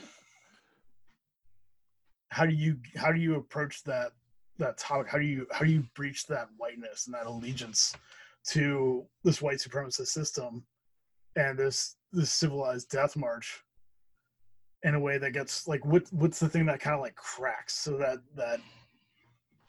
the narrative can break of civilization, the idea that like this whole linear notion of progress and the world building towards this point and it ends in apocalypse and all this stuff, and that there's like one timeline, there's one path, there's no alternatives.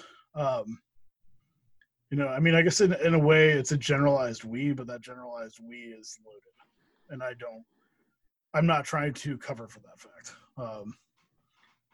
There's a lot of things you don't have to explain to people about the nature of the society if the conditions and the realities of it are tiered as they are to hierarchy, institutions, and systemized oppression the way that it is. Well, I think, I mean, the reason I asked that is because I think like, groups like Deep Green Resistance asked and answered that question quite a bit. So, I wasn't sure where you were going. Deep Green Resistance. What are you doing? What did you just open? I bring it up to some serious study because I think like, we're talking about practical responses in relation to addressing that question. How do you get people to know what's at stake, or is that the right question? To be asking, I guess, is maybe more or less the way to reapproach it. Actually, Clay, I'm curious in like what question, how would you phrase that question? Or do you feel it's not a relevant question? I'm interested in your questions in a way, right? Like what questions are you asking? Like what's the foremost question? But I'm going to interject. Nothing I'm talking about is about anything to do with green resistance. Put an asterisk on it. Put an asterisk on it. Yeah, I'm not trying to get cannon fodder. I'm trying. Anyways, sorry. You will just take a moment to say "fuck Deep Green Resistance" and then move on. Is that okay? I think we can. Do you feel good about that? Well. Do you need why? No, just fuck Deep Green Resistance. Why coming later? That's it. I think I've said enough places, and if people are not familiar, I've written about it, so I didn't have to go through it every time. Okay, sorry, I touched a nerve, like you said. Hot button. You did. You uncovered an old nerve, and you're just like, what about that one?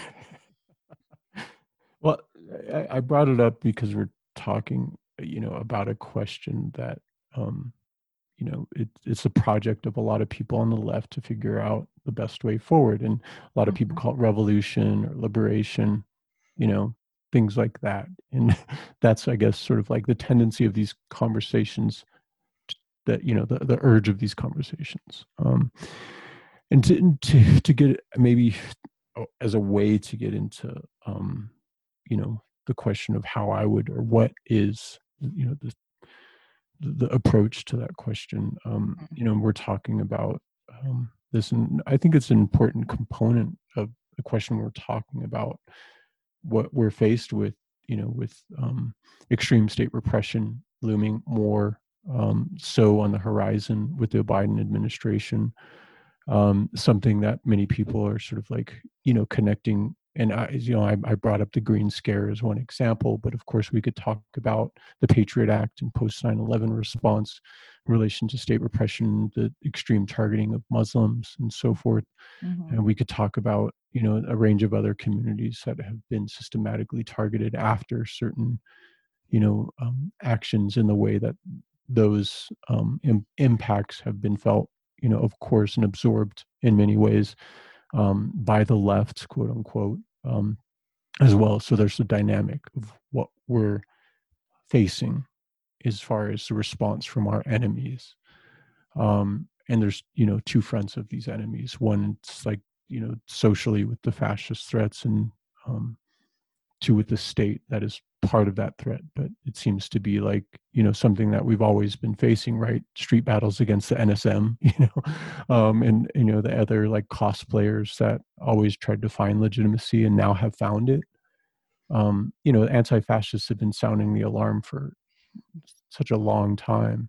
And it's interesting the way that people are, and maybe I'll use this as an example to get to like a response to this question. But anti-fascists have been out there for a long time saying like, no platform for these folks. We can't even let them march in the fucking street. And then obviously them being shielded by free speech and a range of other defenders. This is, these, the crazies will just fight the crazies and they'll go away. Sort of like, an approach that I've, heard before, but they didn't. And this is what they've become. This is what, they were hoping for. And this moment, I think part of the concern, and I don't want to be too flippant about, the January 6th siege, the Capitol is that it historically is a marker for them and will embolden them on different levels for what is possible. Just like we would seize on that if J20 of 4 years ago, it's like the J20 burning limousine. A lot of people seized on that, made memes of it, celebrated it, and saw what was possible, on different levels. And I think like those moments are important in certain movements, and we shouldn't dismiss, an analysis, and appreciate the potential for understanding what those mean culturally for these groups. And I think that that's important. The point I'm getting at with anti-fascism is that, I think like there's a certain tendency towards anti-fascist organizing. I think that needs to be clearly addressed.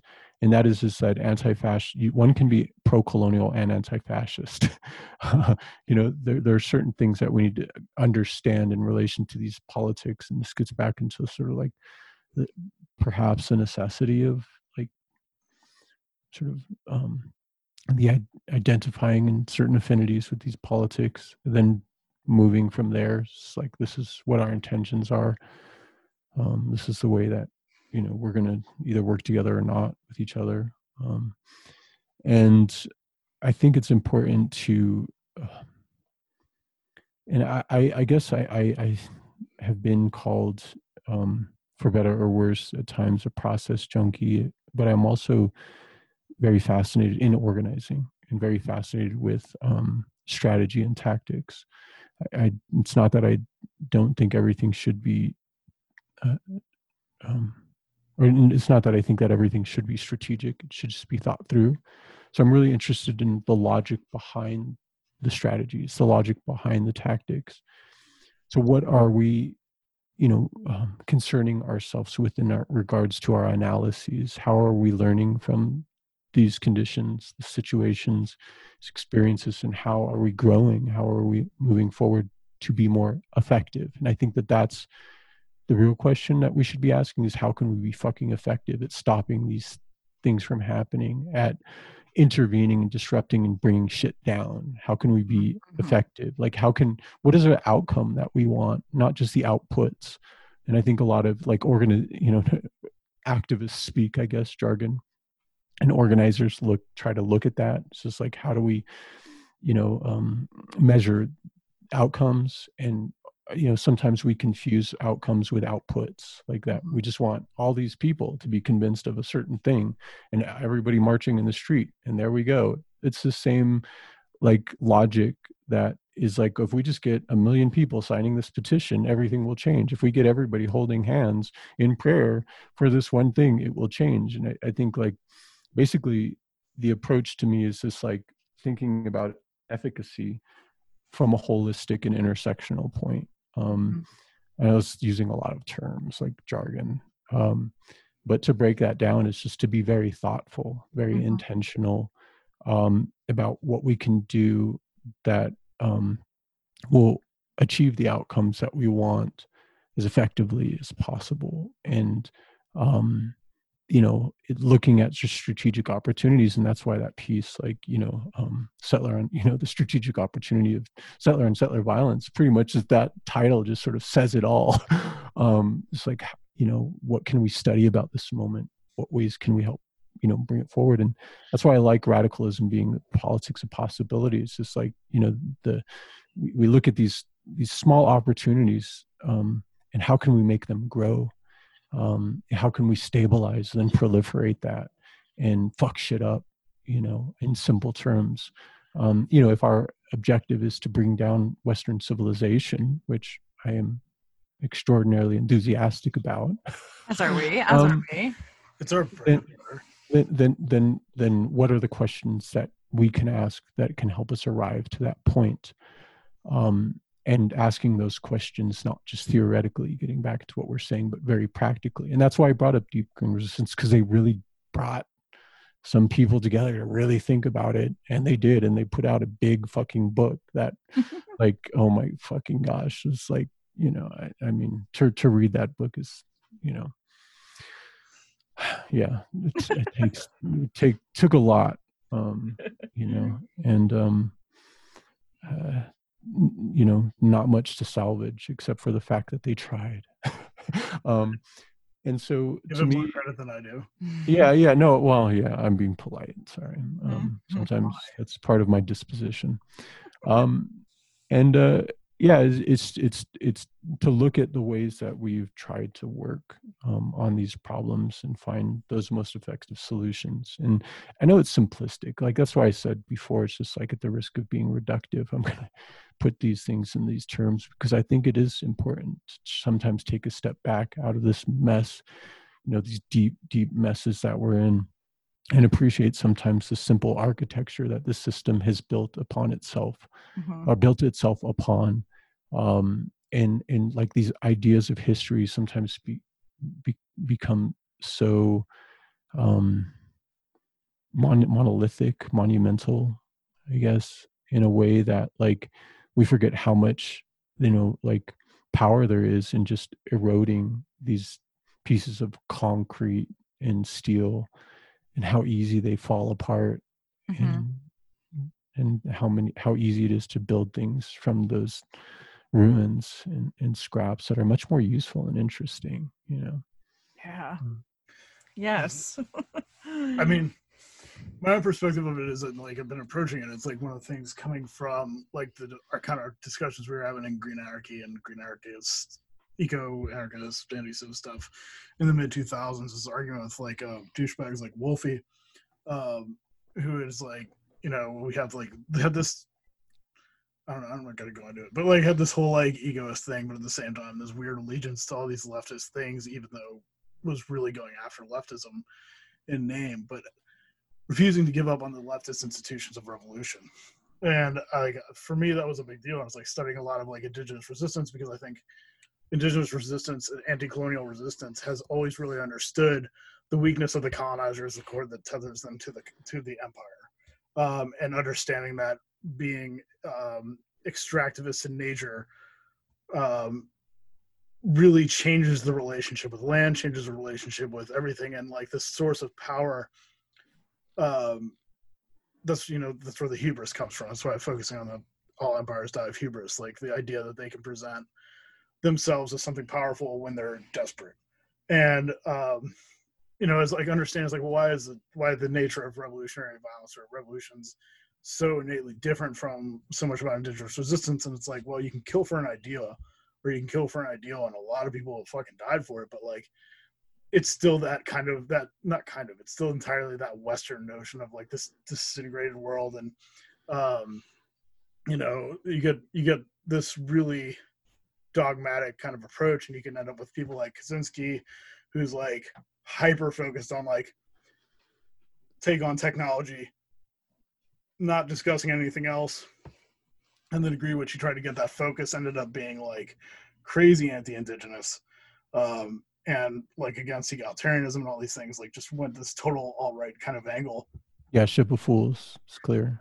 Yeah, it's not good. So I mean, I think it's like there's been no question, I think, for a long time in understanding the nature of civilization and the nature of targeting civilization in a lot of ways. And there's a lot of discussions that are good there, and a lot of discussions that can be had as discussions. So I mean, really, like, kind of the question becomes like, if we want to amplify the impact of those potential actions, or of these things happening, or of the ways in which like the system's cracking and falling apart. And Natasha's always like pointed out like how hubristic it is that civilization has really just scattered all the things it takes to sustain it out in the open on the periphery. Mm-hmm. Like, is that some really cool approaches about that? Mm-hmm. More to come. Mm-hmm. Like there's a lot there, and there's a lot to be said about it. But it's really just like, it's not about building an ideology. It's not about trying to build something people can resuscitate it or recite. It's not trying to like build into any of these leftist structures. But, if you understand the narrative as itself infrastructure, are ways to try to erode it and try to kind of crack beyond this call and response sort of thing, and like not hand things to people, not make them automatons, but like open up the reality of being autonomous and making decisions on your own and being able to draw your own conclusions while the cracks are everywhere else in empire.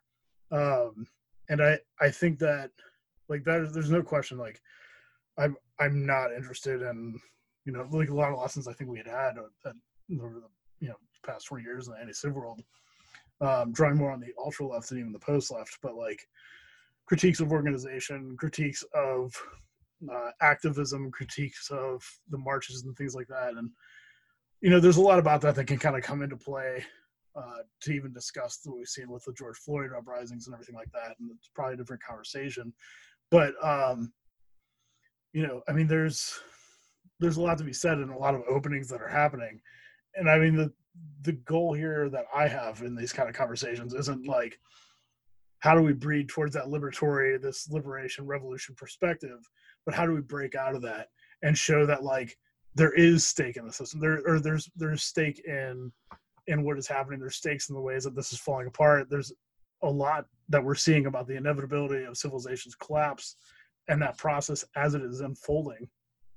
And like, how do we add more fuel to the fire, because the potential is unquestionably there, and like anything at this point can light it off. And some of the things that are happening, when we're talking about anti-extractivist actions, anti-extractivist movements, the pipeline blockades and things like that, that's fucking awesome. I mean, that's a huge thing, and that's something that within the resistance, the trajectories of resistance to civilization, that's a long-standing target. That's a long-standing thing to go after.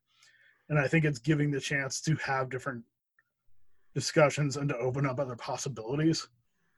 So like, this is the stuff that's kind of like, well, how do we amplify what's happening here? Like, how do we amplify this in a way that gives more potential for more people to want to put more pressure on more of the cracks? Is amplification like the right action or activity? Like, I think that's why, like, I was bringing up strategies and tactics. It's like strategies are like, we sort of set, what our goals are, our actions are, like, or our tactics are actions to accomplish those goals, and just being clear on, like, that to me, I think it's important. But I want to caution you about, like, sort of overgeneralizing or risking, because you risked overgeneralizing indigenous resistance too, because I think, indigenous resistance also isn't a monolith. Mhm. It's complicated and messy, and there's a lot of nonprofits that have, like, high visibility that just have really shitty politics, in my opinion. So just because you were saying, like, you draw a lot on indigenous resistance in contrast to, like, some of the other shit, because I think it's important for folks, who might not be as familiar with those analyses to at least recognize as well. And then I think, like, just, where things are going with this, conversation, I think it's important to, like, maybe just clarify and bring it back to what I was talking about earlier, with, what the question is, what we're focusing on, what our outcomes are, because it's important to me in, like, and analyzing indigenous resistance movements right now, like, what, and this is something that was articulated by Glenn Coulthard in a interesting book called Redskins White Mask, which, of course is inspired by and sort of a response or extension of, like, Black Skin White Mask by Frantz Fanon. But the thing that was very useful from Coulthard in that book was making a distinction between the politics of recognition, the politics of liberation. And I think at the beginning of the opening for this conversation that we had, you had mentioned something about that, like talking about the politics of sort of recognition. I think you used different terms. Representation. And to me, it's just like, that's the thing. It's just like, if we, let's clarify what our, outcomes are. So we're asking the right questions about what to do with these, facing these issues. And to me, it's just like, a lot of people are just, the outcome is just like, they want to have a seat at the table with the colonizers. The questions that they're asking themselves are how to get there, and how to have that the most visibility, how to take down those things that, are eroding at indigenous identity, so they can, have that sort of equal footing with the colonizers, and to me, that's insufficient. It's and part of what I, agitate against. And I'm much more interested in those other terms. Like, I don't like the term revolution or revolutionary. I think, I'm sure we probably share the same analysis, to a degree, because revolution implies, a transition of power and replacing one power with another. Mm-hmm. I'm interested in the act of revolt and rebellion, but not necessarily revolution in those terms, at least historically, is how it's been defined and what it's meant. I'm much more interested in liberation. And the point I'm getting at is just, like, in this sort of, like, and I don't like to call it the politics of liberation. I think that's just one category at a sign, just sort of helps to, like, clarify things for folks, in contrast mainly. But, towards, autonomy, towards,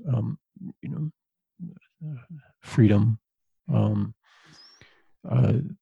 That's, I think, what I'm more interested in. And I think, like, if we sort of orient ourselves towards those outcomes and ask those questions that sort of line up with, like, the strategies that move us there, and it'll clarify our tactics. So we're not just, like, going through these sort of, like, what ultimately become, like, decolonization became, for the most part, has become this word that people have said so much that it just means nothing. It's a lifestyle, at this point. A placeholder word for anything. Decolonize, like, as I mentioned before, like decolonizing anarchism, decolonizing anthropology, decolonizing. There's even a book out there called Decolonizing Philanthropy. I think it's Decolonizing Wealth is what the book's called. And the whole, there's a movement right now in indigenous nonprofits to embrace this work, decolonizing wealth. And they're using it to, like, basically leverage philanthropists to give money towards these nonprofits, and it's fucking, indigenous nonprofits, and it's fucking sick because it's just like this weird, like sort of like pseudo reparations, like facade, where these nonprofits are just cashing in on settler guilt. And sorry, that's a bit of a tangent, but it's an example of that trajectory and people asking questions and just sort of fitting them in these terms. But and I wanted, also pull it back into, and I think that's like the most interesting and useful, like, I guess, like, way that's been addressed for me personally, because I like, we could talk about anarcho or egoists, anarcho individualists or whatever, or that, in a range of these other tendencies. And I think there's some interesting things that people have like put out there, and it's fascinating and useful for folks. If it works for them, like, okay, that's where you're going. But I think like the rethinking the apocalypse piece, like, had an interesting tone, I guess, if anything, that provided a really interesting contrast that perhaps I could read something for, or just direct the listeners here to read if you haven't already, because I think there are elements that just sort of like, we're rejecting the dead future, and the anti-futurist sort of urge was addressing this apocalyptic idealization, which is a self-fulfilling prophecy as far as like part of the prescription. And in the piece, they identified that it's really their linear worlds ending from within. And talking, it talks about the apocalyptic logic and understanding these, how it functions, and cannibalizes itself. And so, like, without getting into like the, because I think everybody wants a prescription sometimes. We see all the problems. We live the fucking problems. Mm-hmm. It's like, and everybody's always looking for a prescription out of something or another. And there's a lot of like charlatans willing to sell you whatever they can. It's like the snake oils of the day, or the snake oils of today are a range of like politics full of lots of adjectives in the left. And the point that I was getting at is this piece, which sort of like this conversation brought up, is like, it states like, as indigenous anti-futurists, we're the consequence of the history of the colonizers' future. We're the consequence of their war against Mother Earth. We will not allow the specter of the colonizer, the ghosts of the past, to haunt the ruins of this world. We're the actualization of our prophecies. This is the reemergence of the world of cycles. This is our ceremony. Between silent skies, the world breathes again, and the fever subsides. The land is quiet, waiting for us to listen. When there are less distractions, we go to the place where our ancestors emerged, and our voice. There's a song older than words here. It heals deeper than the colonizer's blade could ever cut. And there, our voice, we were always healers. This is the first medicine. And it goes on, but I guess I should go on then. Colonialism is a plague. Capitalism is pandemic. These systems are anti-life. They will not be compelled to cure themselves. We will not allow these corrupted, sickened systems to recuperate. We'll spread. I mean, the reason I initially wanted to leave that out is because that's like the sort of like punctuation is, and I don't think the first part needed to be punctuated at all. And the addendum is most interesting, because it talks about how their future was achieved, and the past of this colonial order. And I think that that's an interesting way to like flip how we view time, and is part of that like process of unmapping, like untangling the way that our geographies have been colonized. It's like an anti-cartography, if you will, to disentangle ourselves from these weird relationships. Like, this is something I was thinking about recently too, regarding like a lot of like the reaction from the hard left, I guess, and anarchists, like, looking at like sort of what Crime Think and a range of other folks out there, they still are sort of like posing the response or the way that we should folks should consolidate to defend themselves, and react after what we can anticipate is going to be a long-term state response to, I would say, like the post-Trump regime that was punctuated by January 6th, because this is an escalation in the response from the Biden administration and a range of other neoliberal actors.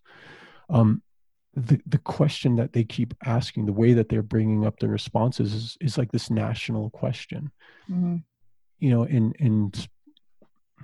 it's like this sort of like collective imagination that is still defined by the fantasy of utopia that upholds the colonial project of America. Like, and there, it's really implicit in a lot of the leftist anti-authoritarian questions regarding this issue. And I guess to me, what really turns me off of it, and I don't want to say this very, too irresponsibly, but it feels like a circling of ideological wagons that's happening on the left, which is still the same colonial tactics that I definitely have extraordinary disdain for. And I'm more interested in burning those fucking wagons to the ground. Yeah.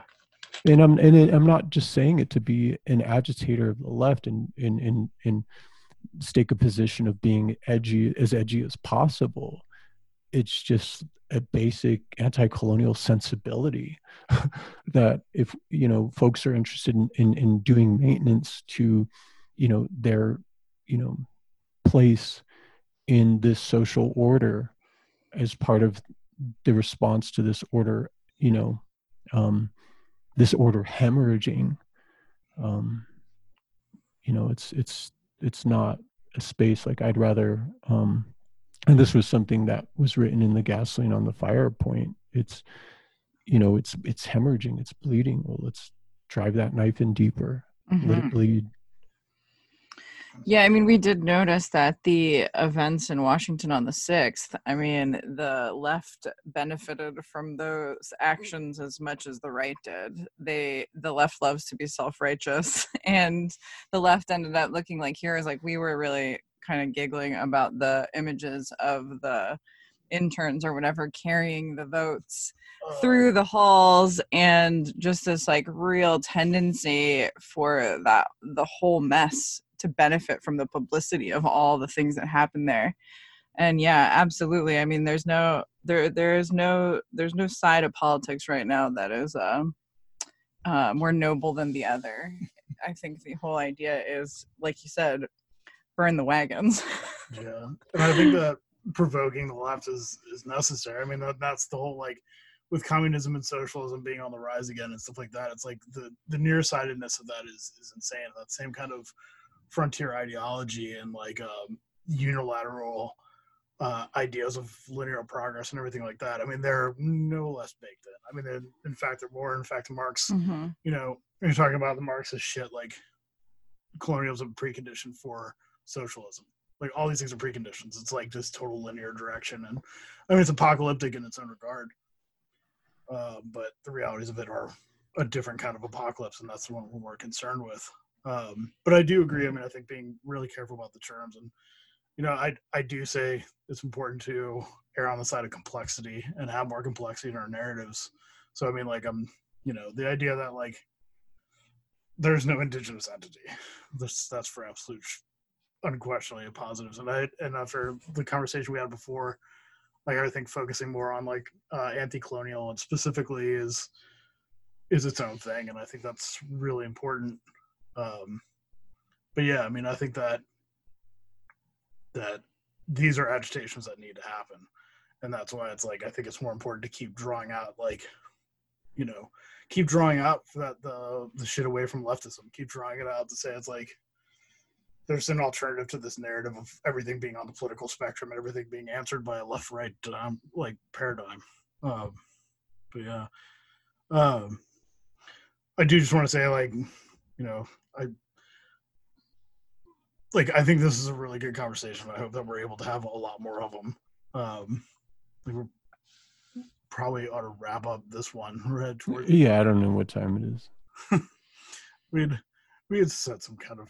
Thank you for reading from that piece too, Clee. And then, do you want to give the link for that, or how do people read more of that? Just check out indigenousaction.org, or whatever device that you receive things on. Do you have any thoughts that we didn't cover that you feel like you'd really like to get across tonight? I like to think of this as just an ongoing conversation. I don't claim to, I speak to my experiences and my teachings. I feel like there's a lot of like excitement in raw, open conversations where we take risks. So I appreciate, that y'all, offer that space here with your show. I like to dig deep and be provocative, and appreciate that y'all share that spirit. So I just want to encourage people out there who are listening to this to, cultivate those spaces in your life as well. But I think there are like very practical elements of what we're talking about, and some of the ways that folks are organizing on different levels that are very important to continue. I don't want to be dismissive of some of those projects, but I think like being, having that critical analysis and building settler consciousness and tearing that consciousness down is a very important project. I would say that that's one of the more important projects that isn't necessarily about decolonizing settler identity, but it's actually reconnecting in a way that helps to understand what your roles are, even if you don't have ancestor traditions that you can connect to, that you feel good about, that have any useful teachings. Then perhaps your role has shifted into the role where you help to be part of the dismantling, of that narrative and end that narrative, because certain narratives don't need to be tended to. They need to be brought to their rightful end. And I think that that's something where I've always appreciated the analysis coming out of the anti-civ movements and spaces, regardless of who's writing them. And I could name a whole bunch of names here, and you'd probably be uncomfortable with 90% of them, of folks that I've listened to, talked to, or worked with on different levels. But the spirit, the attitude, the perspectives, and the serious concern regarding what to do with the question of civilization, and getting to that sort of like understanding of that as a real strong root cause or primary contradiction, to use certain jargon, is important to understand, because that's something that I always come back to in listening to what my elders teach and what they say. I think it's easy for certain folks on the left in other spaces to dismiss an anti-civ critique just as being extreme, too extreme, or, like they just want to take everything down. It's just like, yes, we should concern ourselves about the ending of worlds. One, because we as Indigenous people have experienced that in our history, and perhaps we are witnessing and part of that at this point. This is, it's always a time of prophecy, and we should be keen on paying attention to that in many different ways. And I think that these conversations are important on those terms. And so I appreciate that analysis and the spirit and energy, as I mentioned. without using too many New Age terms. But I also don't want to, placate the anti-civ movement, because I think there's a lot to come to terms with, a lot of responsibility regarding co-optation, regarding really shitty practices of appropriation and essentialization, and just, like, especially with the tendency of like the anarcho-traditionalists, and like you could see like a tendency towards white supremacy that has really taken hold in certain spaces. And I don't want to leave anti-civ folks off the hook with like those analysis, but I think there's important things to really dig into and build with those understandings, and then to remind ourselves in these spaces what roles we can have and what ways we can weaponize ourselves towards the ending of this this time. Yeah. I mean, Clea, you just have brought it back around so beautifully, because I mean, that is something we talk about a lot on here, is like, well, coming from the colonizer culture, is like, where do we turn our attentions to? And I think you've just really, I mean, that's a beautiful place to leave it, is maybe we turn our attentions to helping to end the narrative of colonization and the grip that has on everything. Like, that's a beautiful place to sit. That's an incredible place to turn our attention. The narrative and its infrastructure. Yeah. Yeah. Well, that's part of it. Just like you said with monuments, right? It's not just a monument that comes down. So this symbology, the symbolism, it's important to attack that infrastructure as well. So, but yes, absolutely, infrastructure. We'd love to continue the conversation with you too. So, I mean, hopefully you'd come back again and talk to us some more. I think you have. No, I'm done after this. I quit. I quit. I think you have an incredibly beautiful way of, telling the story of all of this, and your voice is just. I mean, we love talking to you. I appreciate it, and I appreciate the opportunity as well. So thank you. Thank you. Thank you, Clay. Well, thank you for listening to the entire interview, and I hope you got as much from it as we do, and we look forward to more conversations with Clee and more from Indigenous Action and everybody else involved with it.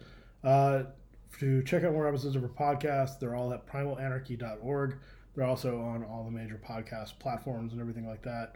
The earliest ones were under Black and Green Podcast, but they should still come up under the same. For more books and the projects that we're working on, there's blackandgreenpress.org. We have a bunch of books on there and different things like that. More on what I'm doing is kevintucker.org. More on what Natasha's doing, natashatucker.org. As I mentioned, we'll be doing more episodes again, and again, another episode after this to kind of catch up on get things going again. So we do apologize about the delays. We apologize about all that, but we're happy to get this stuff out and getting it going. The world is a fucking mess right now, so we got to get it going. All right, till next time.